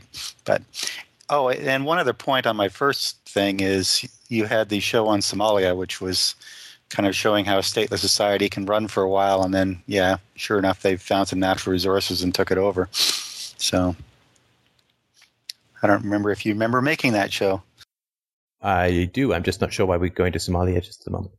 Oh, because it was a stateless society for a while, so it did exist for a period of time. Sorry, it just seemed like we whipped right out of you. Yeah, I know. I was, sorry. Where did we go there? I have my little point. I got teleported. I have my little points in the computer, so right. I had to go back. No, well, Somalia was a state society, and then it became a stateless society. And, right. What's it? Somebody was saying, if you love anarchism so much, why don't you move to Somalia? It's like, well, if you love government so much, why don't you move to North Korea? Anyway, just point that out. Okay, so the next one's my son. He's doing like history, politics, double major. He used to be much more kind of normal, but now he's becoming super big government. And he's saying, "Oh, we can't survive without big government." Blah blah blah. And last weekend I actually talked to him, and he says, "Yeah, the government would never stage 9/11." I'm going, "What? Like 5 years ago, you said, yeah, it was obvious they did it." So I'm kind of wondering if you have. Let me see. Well, I can tell you why I think that's happening. Well, I think it's the education system. I think he's being brainwashed. I wouldn't say that. Oh, no, okay. I wouldn't say that.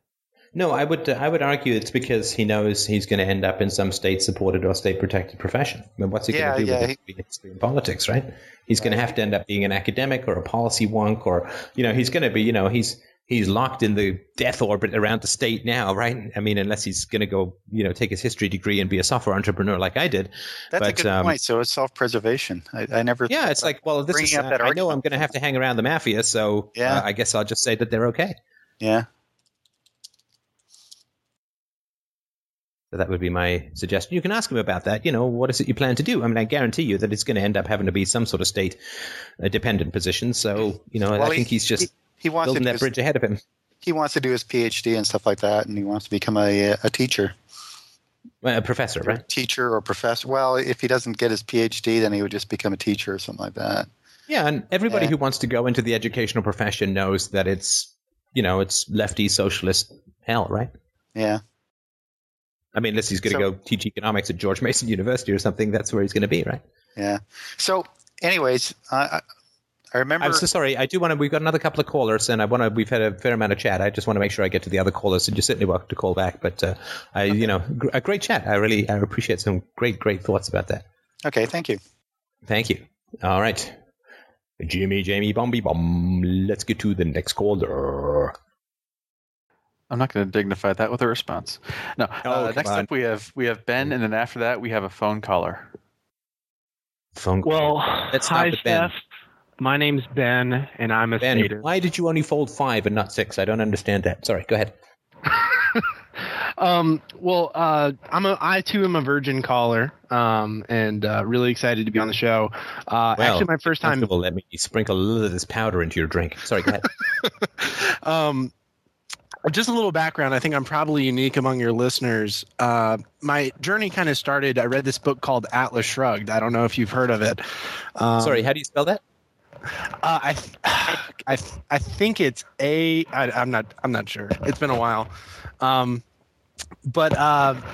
So I started with Rand, and I actually came from an evangelical Christian background as a younger person, and I was a Southern Baptist till about 16, and read Rand, kind of started opening up, and that was coming from the background I did, it was like taking crowbars to my eyes to open them gradually. And it was a very, very gradual process.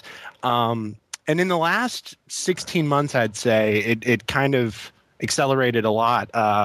The soil was kind of loosened up a little bit, and then I was actually in college a little over a year ago, pursuing this liberal arts ideal of an education, and I was studying political economy, and I happened upon a young girl's YouTube account, and she was talking about a Nathaniel Branden book, and we started talking about psychology, and she kept mentioning your name, and I was like, who the hell is this guy? She was talking about you left and right. So I started watching your videos, and the last year or so, I've spent too many hours on YouTube doing that, and so that actually led me to drop out of school.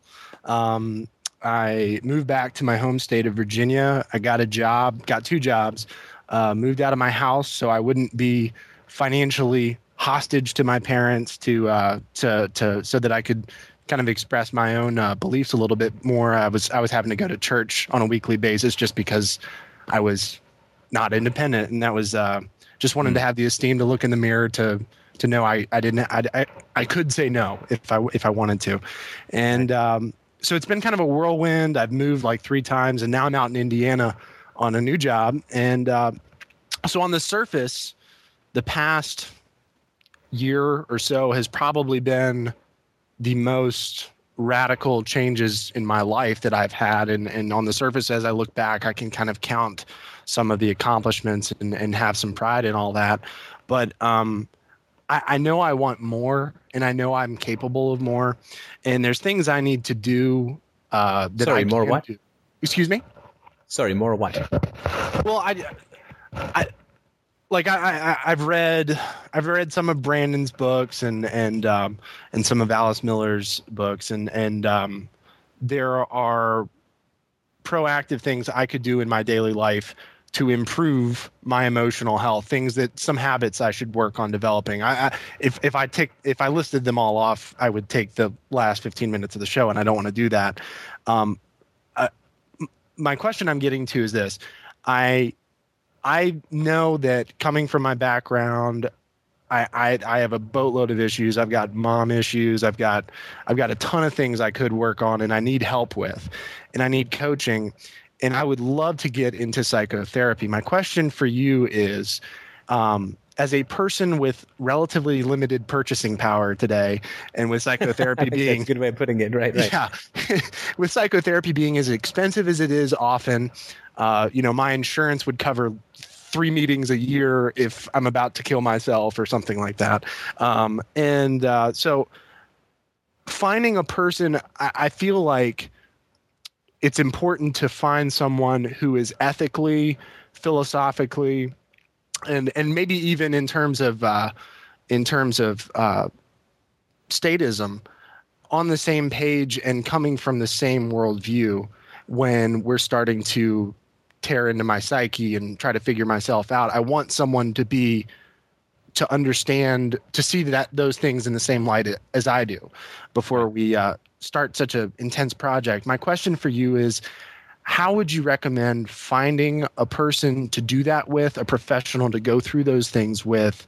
And is there an option out there for a young 20-something who doesn't have a ton of money as far as being able to finance that? Because that's the most intimidating thing. I'd love to go live on the street and sell drugs and get psychotherapy from Nathaniel Branden in LA, but I can't do that. So what would you suggest, and if you have any suggestions? Yeah, I mean, there's things that you can do to make therapy more efficient, I think. This is all just my idiot amateur opinion, but so you can, Nathaniel Branden's got workbooks, and other people have got workbooks that can be very helpful, and so you can work through those. You can keep a dream journal and try and figure out what your dreams are about. I think that can be very, very helpful. And John Bradshaw has got some good books, I think, for working through stuff like that. I think you can start to make lists. And if I were in your shoes, I'd say, okay, well, how was my worldview shaped through religion? What do I believe about the world? What do I believe about virtue? What do I believe about worldview shaped by religion? No, obviously religion didn't teach you how to dial a phone, right? So there's certain things like Sharia law doesn't tell you what the cycle of your traffic lights should be. But there is, right, but you have a view of humanity. I think this is essential for everyone. I'm sort of glad that you brought it up. I think that it's It's essential for everyone. Okay, so tell me, a human being is good, evil, or neutral? What are your thoughts on that? Ooh. Human nature. Yeah, the Christian upbringing would tell me evil. That's important, right? Sorry to interrupt. Right after you ask a question, but that's not something you want to gloss over. Exactly. Right? Yeah. So if you're brought up Christian, then human nature was good until that bastard talking snake got involved and convinced the rib woman to make Adam eat the magical apple. At which case they got kicked out, sword of fire placed in their way, and the woman was cursed with childbirth, and the man was cursed with work. And that's one of my greatest individual struggles is as a Christian. My life was my relationship with Christ as I perceived it, and that was everything. That was the lens through which I saw the world, and to have that, and Jesus teaches that, it's not just cheating on your wife that's bad; it's lusting after a woman. Every thought, just every flicker of anything that goes through your mind is subject to judgment as good or evil. And even after you recognize the irrationality of the faith, it is so difficult emotionally to not, and that's one of the problems that I ran into getting into reading Rand. Was it was such a convenient transition over to her to moralizing everything I thought and everything I did, and immediately judging it as good or evil. And instead of doing it by the Sermon on the Mount, I was doing it by Galt's speech.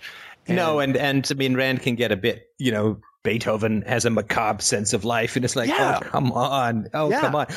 I can't get to the, well, of course, she comes out of the Jewish tradition, right? And in all religions, Judaism, Christianity, there are two aspects, right? There is thought crime, right? Right. And in UPB, there is no thought crime. In my ethics, well, I shouldn't say my ethics, in hopefully rational ethics, there is no thought crime. There's no such thing as a thought crime. And I think that thought crime is the opposite of self-knowledge, because if you're going to divvy yourself up into good and evil, then you cannot pursue self-knowledge any more than you want to make love to the ugliest person in the world or become best friends with Charles Manson, right? So self-knowledge requires a lack of judgment. Now, judging outside yourself, I think, is valid and healthy and good. But in terms of self-knowledge, and Rand was very honest. She said, I don't understand psychology at all. And so in terms of self-knowledge, we have to be non-judgmental. And in that, the Buddhists and the Zens and the, judge not lest you be judged. Fantastic. For your ecosystem, for your inner voices, for your inner characters, your alter egos. Yes. No judgment, curiosity. There is no evil within the mind. There is evil in the hands that strangle the hobo. There is no evil within the mind. Whereas religion, of course, carves the mind into good and evil, and the evil vastly outweighs the good. And it sets you at war against yourself. The reason that you are set at war against yourself is so you cannot question the source of the rules. Right? You cannot question the source of the rules if you are at war with yourself. Yep. And that's just and even though on a cognitive level, I know that and I understand that, it is just so difficult emotionally to separate myself from that and to stop doing it to myself. That's one of the, as I talk about the habits I need to pick up, that's something I would like to work on and address. But go ahead. You were. Yeah, philosophy, Satan is your friend. And he is, of course. And Satan, frankly, is one of the more likable characters in the Christian pantheon. I mean, Jesus is okay when he's taking on the moneylenders, and I think we could use him with the Federal Reserve right now. But, Jesus, for the most part, at least the way he's depicted, is that dewy-eyed gay fella hugging the lamb in inappropriate ways. I mean, that to me is, that's not the way. Shouldn't you have a fucking tan? You're from the Middle East, for Christ's sake. What's with the blue eyes and the pasty skin? What are you, like some British royalty? Are you kidding me? And, the Virgin Mary, one woman's tale to cover up her infidelity just got way out of hand. Right? And so it is a challenge to take away these archetypes, to recognize that they are alien artifacts planted in your mind by people who frankly want to control you. And this is not to say that there are not good Christians and people who have good faith that allow them or encourage them to do good things. I fully accept that. There are good Christians and there are bad atheists. I really, really understand that. Mm-hmm. So I'm not saying it's all just some evil Machiavellian plot. But the reality is that we cannot have individuation. We cannot be who we are if we are possessed by the fairy tales of sun-baked Bedouins from 5,000 years ago. That is not who you are. Given the inheritance that Christianity suffered from or used, or the Mithras religions, the other religions, it wasn't even them. And so it's like a kid running around, saying, I'm Harry Potter. No, you're not. You can pretend to be Harry Potter, and that's fine. You can play a game or whatever. But if he's really becoming Harry Potter, that's not healthy, right? Right. If he really, really get the glasses and, he starts speaking in a British accent and whatever, right? Of course, Harry Potter grew up to be an atheist, or Daniel Radcliffe did anyway. But the reality is that is not who you are, because that is other people's stories, other people's mythologies. That's not who you are. But it's now a part of who you are. And because that was your experience, right? Yeah. I'm sorry? And I just need to exercise it, too. Well, first of all, you can talk to Jesus because he's in there, right? Right. I mean, you can still talk to Jesus because he's part of your mind, right? He has, you believed in him. He's internalized. He is an area of psychological energy for you. He's got his own particular perspectives and voice and so on. But the problem is you simply can't speak to Jesus as an authority figure with infinite knowledge, right? Because he's not a God. He's a part of yourself. So you can have conversations with Jesus, but you cannot pray to Jesus, right? You can ask Jesus, you can tell Jesus, you can interact with Jesus, but I'm afraid you have to do it as an equal. What I'm saying is you're Jesus. See, being Harry Potter is bad, but being Jesus apparently is very good. This is a big ego boost for me right now. Yeah, that's right. Now, throw some water on the ground and see if you can win. All right. So to recap, and to leave time for that last patient caller, you would recommend checking out the workbooks of Mr. Brandon, Mr. Bradshaw, a Dream Journal. Yeah, I think those are the only ones that I did, which I can sort of recommend. Okay. You can do FDR 1927. You can check that out. FDR, these are people from the chat window who are writing about. FDR 1716. FDR 1658, a great year. How to pursue self-knowledge when you can't afford a therapist. I feel that might have something to do with it. And there is also How to Choose a Good Therapist, which is a podcast I did. And those are the podcast numbers, correct? Because I've always used your YouTube. I haven't checked the podcast out. Yeah, check the podcast numbers. You can do searches on the website to find them. Okay. I don't think those were ever videos. I have 900 videos and over 2,000 podcasts, so they're not all. It's not a one-to-one relation. You're not loquacious at all. No. All right, well, that was Satan talking right there, right? So, thank you so much. I appreciate your time, and thank you for everything you do. You're very welcome, and please feel free to call back. All right. Let me know how it goes. Yes, sir. All right, caller, you have 4 minutes. Go. No, I'm kidding. We can go over. Steph. Hello. Hello. Hello. Yes. Are you hearing me? I am. Okay. So I have. This is probably going to run out of time real shortly here. No, we'll go over. Don't worry. I appreciate your patience. Okay. Because this is real important to me, so I really appreciate it. I just had a daughter. She's 4 months old, and I'm going to be in the middle of. I have a few years to convince my wife to not put her into public schools. So I've got that working. So I've got time for that, and she's kind of warm to the idea. But it's going to be a difficult thing because she's Japanese, and they are very much more socialist than the United States as far as schools and just top down. Sorry, you said that they're much more socialist in the United States. You meant Japan, right? Yes. Okay. So she's still programmed in the school way of, and they do so much homework, and I don't want my daughter to go through that. No. So I'm wondering, I know you have a lot of resources available for that. Yeah. Look, I mean, first of all, what I would suggest is that you learn more about the Japanese school system. Mm-hmm. Because you need to understand where your wife is coming from. So let's say that the Japanese school system is way better than the United States school system. Mm-hmm. And I would imagine in some ways, I would theorize that probably is better in many ways. It's more of a homogenous culture. They haven't had the family disintegration that the United States has had. And they don't drug their kids as much, so they don't get all that weirdness. So my guess is that your experience of education from the state is quite different from her experience of education from the state. Mm-hmm. And so you really want to make sure that you get into her shoes, though not necessarily the rest of her clothes. Oh, it depends. It's up to you. But try and get into her shoes and ask her what her experience of government schools was and what she liked about it, what she didn't like about it, and so on. That, the first thing that if you want to convince someone of something, the first thing you need to understand is what is his or her reference point. Because otherwise you're talking about how bad schools are, which may have been your direct experience, but it may not have been her direct experience, in which case you need to understand where she's coming from in terms of when you say government schools. She's, your experience is obviously something you've talked about, but her experience is what is different. So that would be my sort of my first suggestion. Does that make any sense?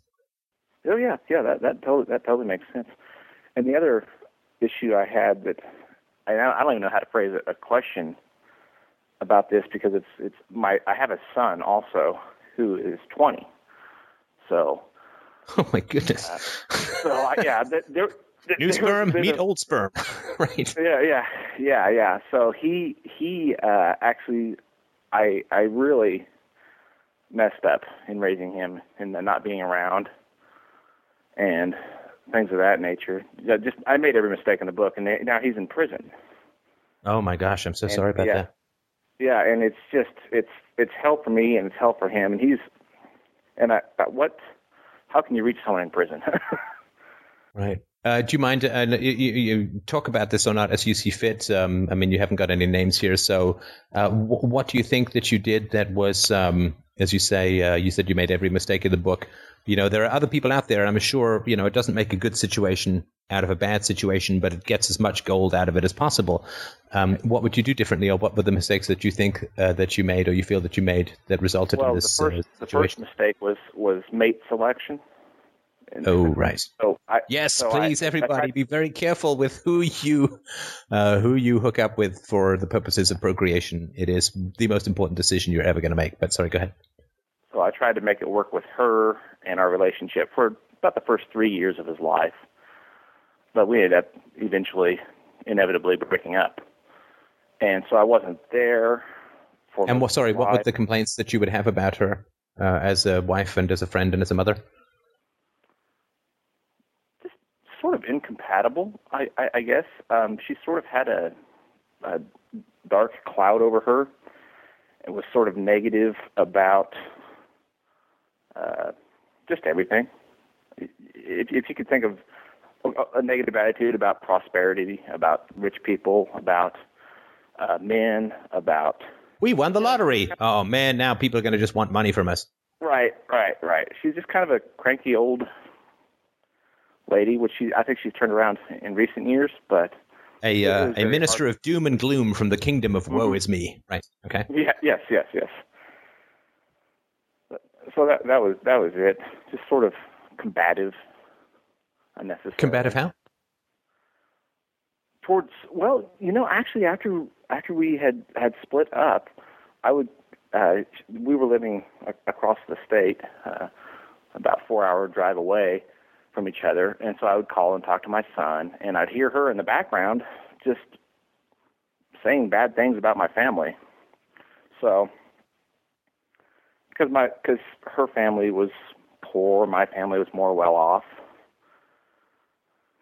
and so, those sorts of things, just being negative. Well, and sorry to interrupt, but that's sort of a judgment thing too, right? Because that's not what a mom should be doing, even if she thinks it. Right. She shouldn't be telling. So there's a judgment thing around that, like what's good for the kids versus what is an immediate emotional relief for her. Right. And the selfishness, does that make any sense? Right. And that was one thing that always bugged me, was that I would have the restraint to not say anything negative about anyone involved with my son's life when he's grown up, because that's something for you to figure out later on, Especially something like the me against the conflict. Because I grew up with divorced parents, and they were, and it wasn't a good thing, but they made the best out of it they could by not being, not using me as fodder to throw against each other. If you know what I'm saying. Yeah. So. All right, and what else? And I just don't. I don't know. I'm trying to reach him so that he doesn't go back. I'm sorry. I'm just trying to, because it seems to me that's not quite enough for him to end up in prison. Like, what do I know, right? But that doesn't strike me as, from what I know about childhood trauma and its relationship to criminality. That doesn't, like having a mom who's kind of inappropriate and selfish or whatever, and a dad who, I don't know. You said you were not there. Is that right? Right, and I think that's the main thing. And he came to live with me later on when he was about 13, but he'd already been doing drugs. He had already kind of set his path, and I was trying to. I think what I was trying to do was to get him back, get him off drugs, and get him kind of on the right path. And I don't think and I know I did the wrong thing. I used violence. I didn't respect him the way I should have. And what you mean when you say that you used violence? Well, I did spank him, and we did have physical confrontations where I lost control of my temper. No, I didn't punch him or things of that nature, but it did become a sort of a fight between us. And how often would you spank him? I just did it once. Oh, you just did once. Okay. Okay.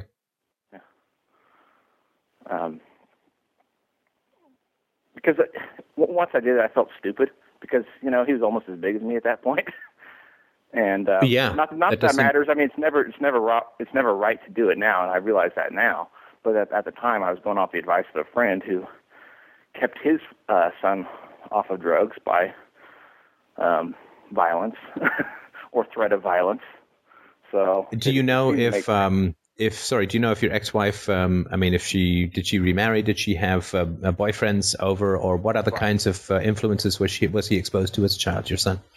She remarried just a few years after, or got together with her current husband just a few years, like maybe a year after we split up. And he has 3 younger brothers. Oh, from the second husband? Yes, from that marriage. Right. And I believe he had a decent relationship with his stepdad, but I don't think that it was optimal. I don't think it ever is. But based on my experience with my stepfather, I don't think it ever is an optimal situation. Right.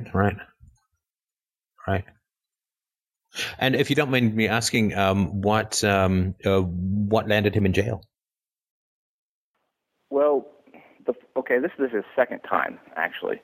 So the first time was something I would consider an actual crime, where he actually stole something, broke in to a place or whatever, and he did that time. And then once he got out of there, he was out maybe 2 months, and he got caught, as you said, with the wrong type of vegetation. Right. And cough medicine too.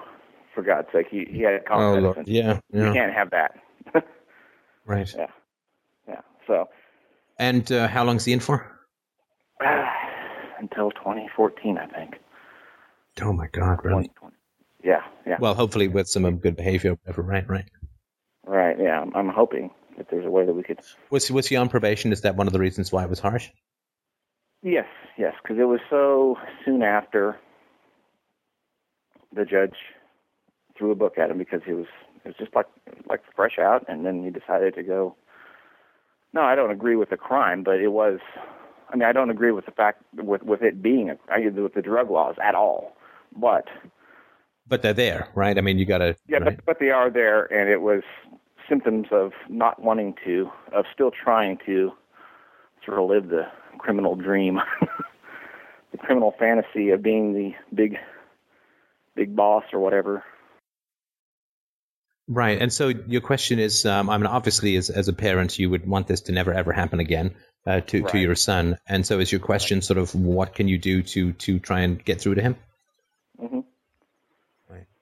Well, look, you understand I don't know. I mean, Right. this is very complicated. I can certainly share with you some of my amateur thoughts if you feel this would be helpful to you. Oh, yes. I think that people steal because they feel that they've been stolen from. And generally what they feel they've had stolen from them is the happiness of their childhoods. And again, not to sort of pump this stuff, but I think that's useful. You can look at the Bomb and the Brain stuff and that I've got on YouTube and some of the interviews that I've done in this area. And one of the problems with divorce, and there are many problems with divorce, of course, is that you really do lose a lot of control over who's in your children's lives. Mm-hmm.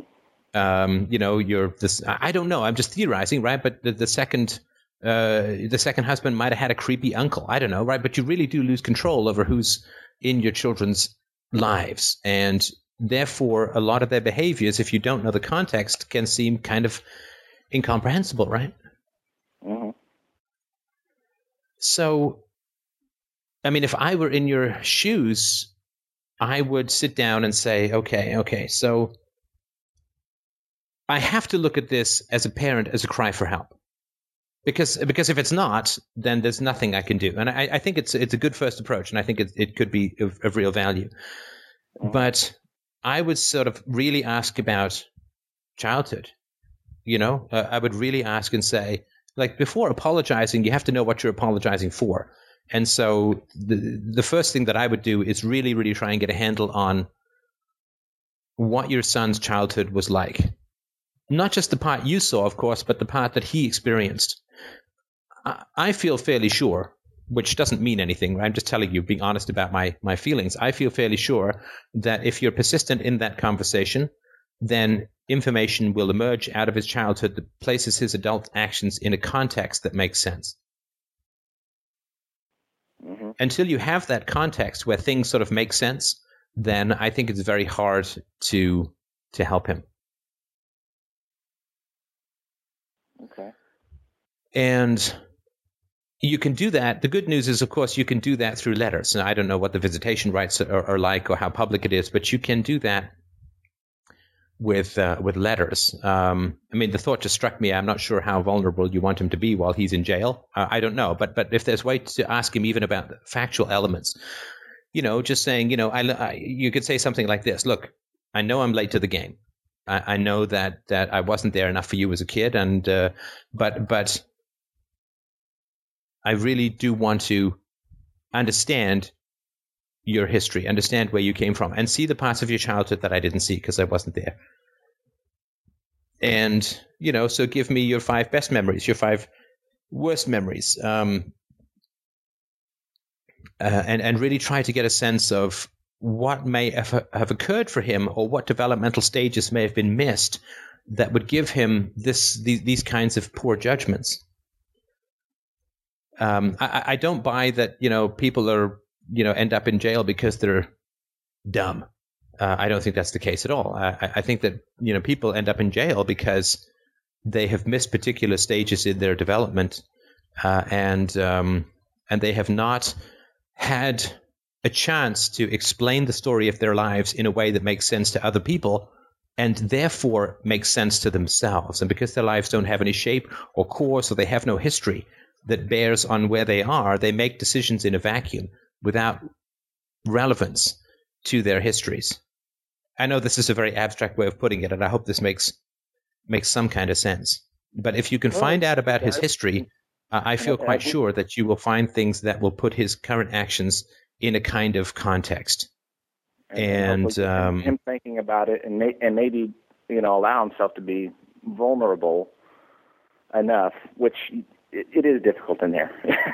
It is difficult to find any time where you can think for yourself or by yourself. I mean, not think for yourself.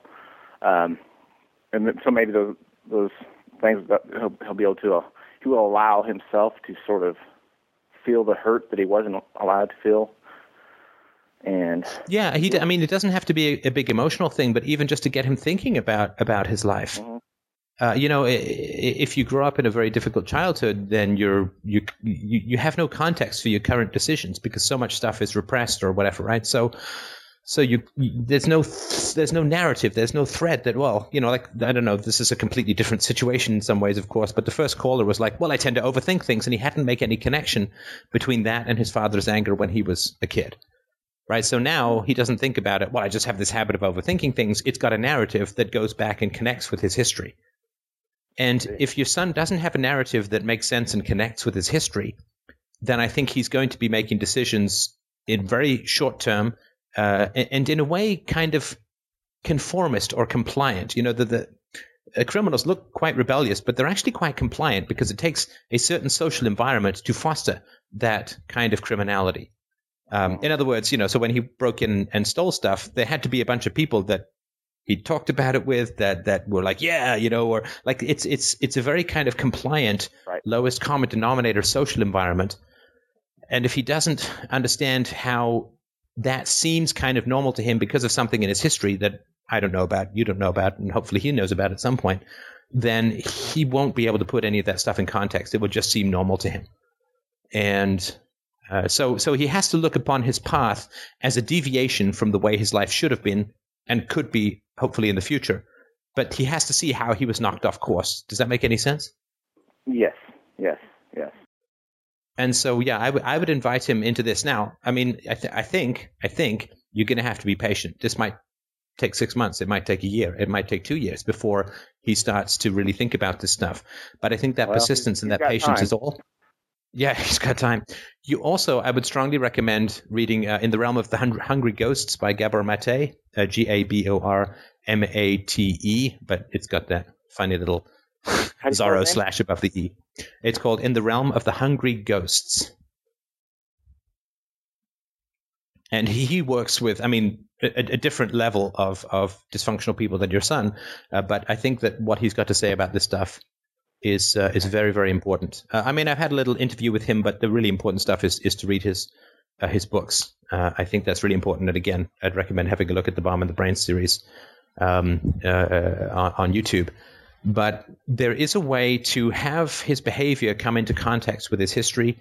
And I think until that happens, it's going to be almost impossible to change it. But once that happens, it will be impossible to sustain his current course. Once you make those connections, it changes your future. So that would be my strong guidance. And of course, for you, I mean, I always recommend this to people who are facing these challenges. I think therapy is always a fantastic thing if you find the right therapist. Because obviously, as his dad, there were potentially things that you could have done prior to this situation unfolding the way it did. And if you didn't see them, if you did see them but didn't act upon them, whatever you could have done to try and avert this stuff, then that's important to know why. And the reason is not you can't fix the past, but you can at least avoid the same thing, right? So if you're going to go from a situation where you didn't intervene in a strong enough way to a situation where you're now going to try and intervene in a strong enough way, you need to know what kept you from intervening beforehand so you can do something different now. Does that make any sense? Yes, to have the strength and conviction in myself to know to do things. And I think I did miss a lot of cues. Right, and you don't want to miss those again. Right, So you got to find out why you were missing those cues, so that you don't miss them again. Because if you're gonna be the cavalry now, you don't want your horse to fall again like it did last time, right? Mm-hmm. Right, and now I've got and that is my motivation. Seeing what happened to my first child, to make sure I do everything right with my daughter, and your philosophical parenting just makes so much sense. Yeah, I hope it does. I mean, non-aggression and property rights seem to work well on every level. Well, respecting your preferences, it's just so. At this point, she can't speak, so I just cannot wait until there's language involved in the picture, so that I can explain to her the few times where I've got to change her diaper or do things that makes her uncomfortable, to explain to her that this is just a necessary evil, if you will, in child language. Right. And also, again, for parents, I strongly recommend, particularly parents with toddlers, babies, Alison Gopnik, Gopnick, I think. She's got the Philosophical Baby. She's got a bunch of talks on YouTube. She's done a TED Talk. She studies, I think she's very much at the cutting edge. Sorry, Alison, Gopnik, sorry. Alison Gopnik. She's very much on the cutting edge of researchers who are studying the cognitive abilities of babies. Babies are incredibly smart, and they're incredibly aware. And this is where you get the most opportunity to help your child's personality to develop in as natural, spontaneous, and free a manner as possible. And so she's been on my show as well. I think I had a pretty good interview with her, despite me making bad jokes about her encouraging babies to smoke cigarettes. But I would, have her, read her stuff. It's, throw it on audiobook. I think she's got some stuff on audible.com. I think it's really important. Babies don't look that smart, but man, if I had like 1/10 the brains of my daughter when she was born, I'd be even more loquacious. I see the total intelligence and the total sort of scientist that she is, running experiments, taking in input and figuring things out. I see it. I see the wheels spinning. I see what's going on. And I also can feel the frustration of her not being able to control her hands the way she wants to and things like that. But I do totally see it now that like I said, I've listened to your speeches about philosophical parenting and respecting the preferences and just the viewpoint of them being born essentially perfect. Right. And so the last thing that I would recommend with regards to your son is that there's a journey for yourself into your history, because your son is a product of his history, your wife's history, and your history as well. And your history, and as you say, there are signs that you avoided or that you didn't see or you did see but didn't act upon. That's to do with your history. And so the most important thing is for you to figure out how your history contributed to the current situation. And that's important because otherwise, if we don't understand how our own behavior is contributing to the situation, then we approach the problem as kind of know-it-alls, as like, I'm here to help, like we just came across somebody by the side of the road and we're trying to give them CPR. Whereas if we are the one who actually ran them over, we have a slightly different attitude, so to speak. Yeah. So I would really recommend that self-knowledge, therapy and working within yourself, working in your own history. That's going to help with your daughter. I think it's also going to give your son the greatest chance to respond to you, not as somebody who's just kind of sort of blame him, like, well, what in your childhood made you act this way, as opposed to his childhood is a mixture also of your childhood, particularly the unseen aspects of your childhood. And the more you can see them and the closer you can see them, I think the better off you'll be in terms of being able to help him. And we do speak a lot. We are able to speak fairly often, and I have brought up things about my childhood that I wasn't happy with, and kind of shared in that's explained to him that, in the way that I can, but that's kind of why, it's a cycle that's been going on. It's kind of why I did things I wasn't proud of with him, or I made the wrong decisions, and, share with him that, hey, I had the same feelings that I didn't like being, spanked with a 2x4 when I was a kid, and, other abuses that I went through as a kid, and that sort of thing. So I'm so sorry. Yeah. I'm so sorry. Now, the other thing, too, which is, of course, tough as a parent, I know this, of course, personally now as well, but to invite, criticism, but to say, what did you dislike about me as a parent? I ask this of my daughter every couple of days. I will ask her and say, well, how am I doing as a dad? What do you like? What do you not like? And we have that kind of regular conversation about things that she doesn't like. What was your favorite part of the day? Things that she liked. What didn't you like about today? And then we would try, because that way we get a chance to negotiate about things not in the heat of the moment. And so, if she says, well, you wouldn't let me play with this, whatever, right? And then we can have a discussion about it without the thing itself being in her line of sight and her desperately wanting to do it, which raises the stakes, right?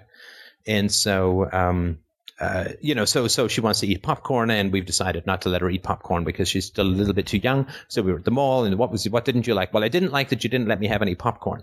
And it's like, well, that's great. Well, let's talk about it, and we can talk about it then without the popcorn being right in front of her face and her having that whole full body yearning, which is salivating and exactly. Yeah, it's like. So then that was going to be my question: is then that gives you an opportunity to explain the things like I mentioned earlier, how I can't wait until language comes into the picture so I can explain the things that she doesn't like, the discomfort, and that's just wonderful. And I wish I wish that was done to me. I wish I would have done that with my first son. I wish that more parents would do that, as opposed to the authoritarian route, which I more or less went with my son.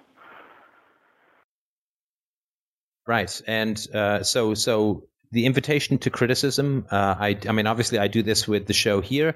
I do this. I get lots of invitations to better behavior in my inbox, and I do this with my wife. I do this with my daughter. With friendships, what can I do that better, and so on. So I think that's really, really important. The invitation to criticism. I think I would guess that if your son hears you talking about yourself, it may not be quite as engaging for him as him getting the chance to, vent the stuff that he didn't like about how he was raised. I think that could be really helpful. And then, again, you have to really avoid, well, I did that because, or, well, maybe I did that, but it was a lot less bad than what was done to me. But just to, be that sponge and listen and absorb without justifying, and without my stepdad did. I'm sorry.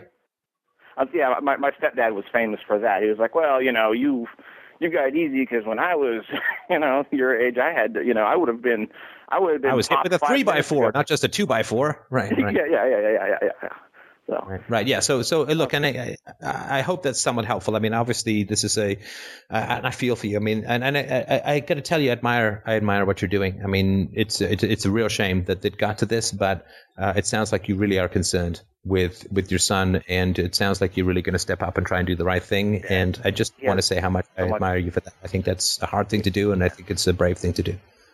So one last question. Do you have a reference page because I know there are a lot of, I do want to have some information available that I can present to my wife through this process of getting her on board. Well, she is somewhat on board with homeschooling already, so she just thinks that maybe I should take her to. Well, yeah, we can do the. She literally told me, we could maybe do the homeschooling, but first maybe kindergarten through third grade she'll go to public school, and that's just like the worst possible time. Yeah, it's the worst time. I don't have a lot of resources about homeschooling. I'm still sort of getting into it. You can check out unpluggedmom.com. Right. Brett Lynn is a great resource for that. Brett Venard, of course, runs schoolsucks.com. No, it's not schoolsucks, podomatic.schoolsucks.com, I think. But I'm not a great resource. Maybe I will be at some point in the future. It's still a couple of years away for me for that decision, but there are lots of people out there. But just go gather the statistics and say, look, I mean, would we send our son to a dentist who had this kind of track record? Mm-hmm. No, we wouldn't. We would find a better dentist. And if all the dentists were the same, then we would have to look into alternatives. Maybe, you know what, home dentistry may not be the best metaphor to use in this situation, but just look at the statistics of molestation from teachers, of homework. I think is crap. I mean, it's just crap. Homework is junk, and homework has been shown statistically have no effect whatsoever on scholastic performance. That was the one. Do you know where I could find that or that sort of study to bring out to her? You can check out John. I'm sure you know of John Taylor Gatto, Gatto, and you can try that. And he's got lots of resources about how destructive public schooling is to children. And he's got tons of books. Okay, so that is the biggest difference between Japanese and American schools. The Japanese, she said that when she was going through high school, she would get about 3 hours of sleep because of all the studying she had to do. And, well, you don't want to do that, of course, right? And of course, if Japanese education is so great, why have they been in a recession for the last 20 years and have a birth rate of 1.2, right? I mean, that's not a healthy society, right? So it's not to say that Japan is terrible or evil or anything, but based upon the track record of Japanese society over the past couple of decades, they went from, a absolutely blisteringly suicidal war to permanent occupation from the United States, to a boom, to massive debt and recession. If Japan is so healthy, why are they in debt 230% of their GDP and still have no economic growth? And why are they basically dying off as a species? I mean, their replacement rates are so ridiculously low. In 3 generations, there'll be nobody on the island. So I would just recommend that if to look at the effects and say these are objectively and empirically, these are not great effects in a society, and it must have something to do with the education. So there is something to be said for looking for alternative approaches. Very well. All right. I really appreciate your time. And if you get a chance and you'd like to, please feel free to drop me a line. host at freedomainradio.com. Let me know how things are going with your son, and do give him my regards for what it's worth, and my very best wishes for the future. And with that, we will close off the Sunday show. I'm sorry, go ahead. I was maybe giving you a chance to plug some donations here. How does a subscription work with Freedomain Radio? Well, what happens is I hire a bunch of people, and they come to your house every month, and they remove one kidney. It's sort of a 2-month plan, and after that, I basically sell you off for parts. No, the donation levels, there are a few. $5 a month, 10, 20, 50, and 100. And you can sign up for them on the website, and they go through PayPal. And so I never know. I don't have to know who you are. I never get your credit card number. It's all handled by a third party who I think is credible. And you can, it just automatically takes money out of your PayPal account and ships it to the compound here in Canada in gold on the backs of yaks. So that's what's set up, and there are a couple of levels of sort of goodies. There are some sort of private message boards for people who've donated who want to have discussions out of the sort of Google public eye, and there are some bonus podcasts and some bonus books floating up around the donator levels. And I sort of try. It's like a freemium, right? I mean, everything's free, but there are a couple of bonus goodies for people who've donated. So I definitely think it's all you give out for free is just wonderful. But I definitely think it's worth doing the moral thing and exchanging some greenbacks. Well, yeah. I mean, I hope that people sort of understand that, and that this look, what we do here is, to my knowledge, perfectly unique. It is perfectly unique, right? So there are places where you can go for self-knowledge, and there are places where you can go for philosophy, and there are places where you can go for economics and all that kind of good stuff. But where we try to sort of bring the first principles to bear everywhere. And there are places where you can go to parenting, but do they necessarily work from first moral principles? Probably not, really. And so I think that we're really trying as a community here to, take a couple of basic principles that I think are pretty well logically validated through universally preferable behavior, and saying, okay, let's just keep applying these and see what happens and see how it goes. And that is to my knowledge, that is a completely unique experiment in human history.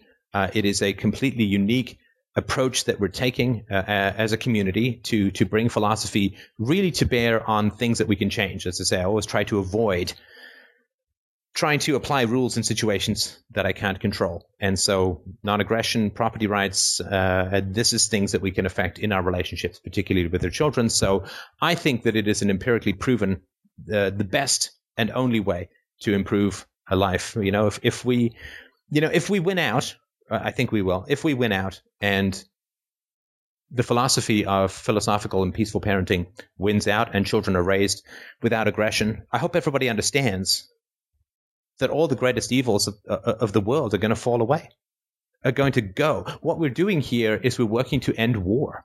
Understand? We're working to end abuse. We're working to end rape. We're working to end theft. We're working to end predation through fiat currency. We're working to end all of these great, bottomless, from the dawn of time, historical evils permanently, without a shot being fired, without a voice being raised. And so I think this is the very best place for the future to grow from. I think this is a very unique place. And so if you think that too, then obviously, we need resources. We need resources to finish the documentary. We need resources to do outreach. We need resources for technical equipment. We need resources for bandwidth. We need resources for people to eat. I like that too. I'm a fan. And so, I hope that if people get the importance of what's going on here, that it will be worth a few bucks a month. I think if people don't, then they shouldn't. But then I think they need to find a rational case as to what's more important. People. I think charity is important, and I think donating to causes that you believe in is important. I certainly do that. And if people find that there's a better place for the future to grow from, if they find that there's a place with more empirically verifiable, beneficial aspects to humanity, they need to tell me. I'll go work for them, because my goal is to do the best and most important work to help the future be a peaceful and happy place. If I'm not doing it, and if there's evidence that other people are doing it better, then I would go and work for them. But if not, then I think it's a good thing to donate. And people can go to freedomainradio.com/donate. to do that, and it is, of course, most gratefully appreciated. And with that, I think that we can end the show. It's 4:33 on the 11th of March, 2012. I would also recommend I just put out a video with a great article called "The Great Sugar." Let me guess I get the title here. Yeah, the Great it's How Government Makes You Fat: The Great Sugar Shakedown, which is an article by James Bovard called "The Great Sugar Shaft" that I've read and put on YouTube, and it's going to come out as a podcast as well. I hope that you will check that out, and I hope that you will have an absolutely wonderful week, and I will talk to you next week, if not sooner.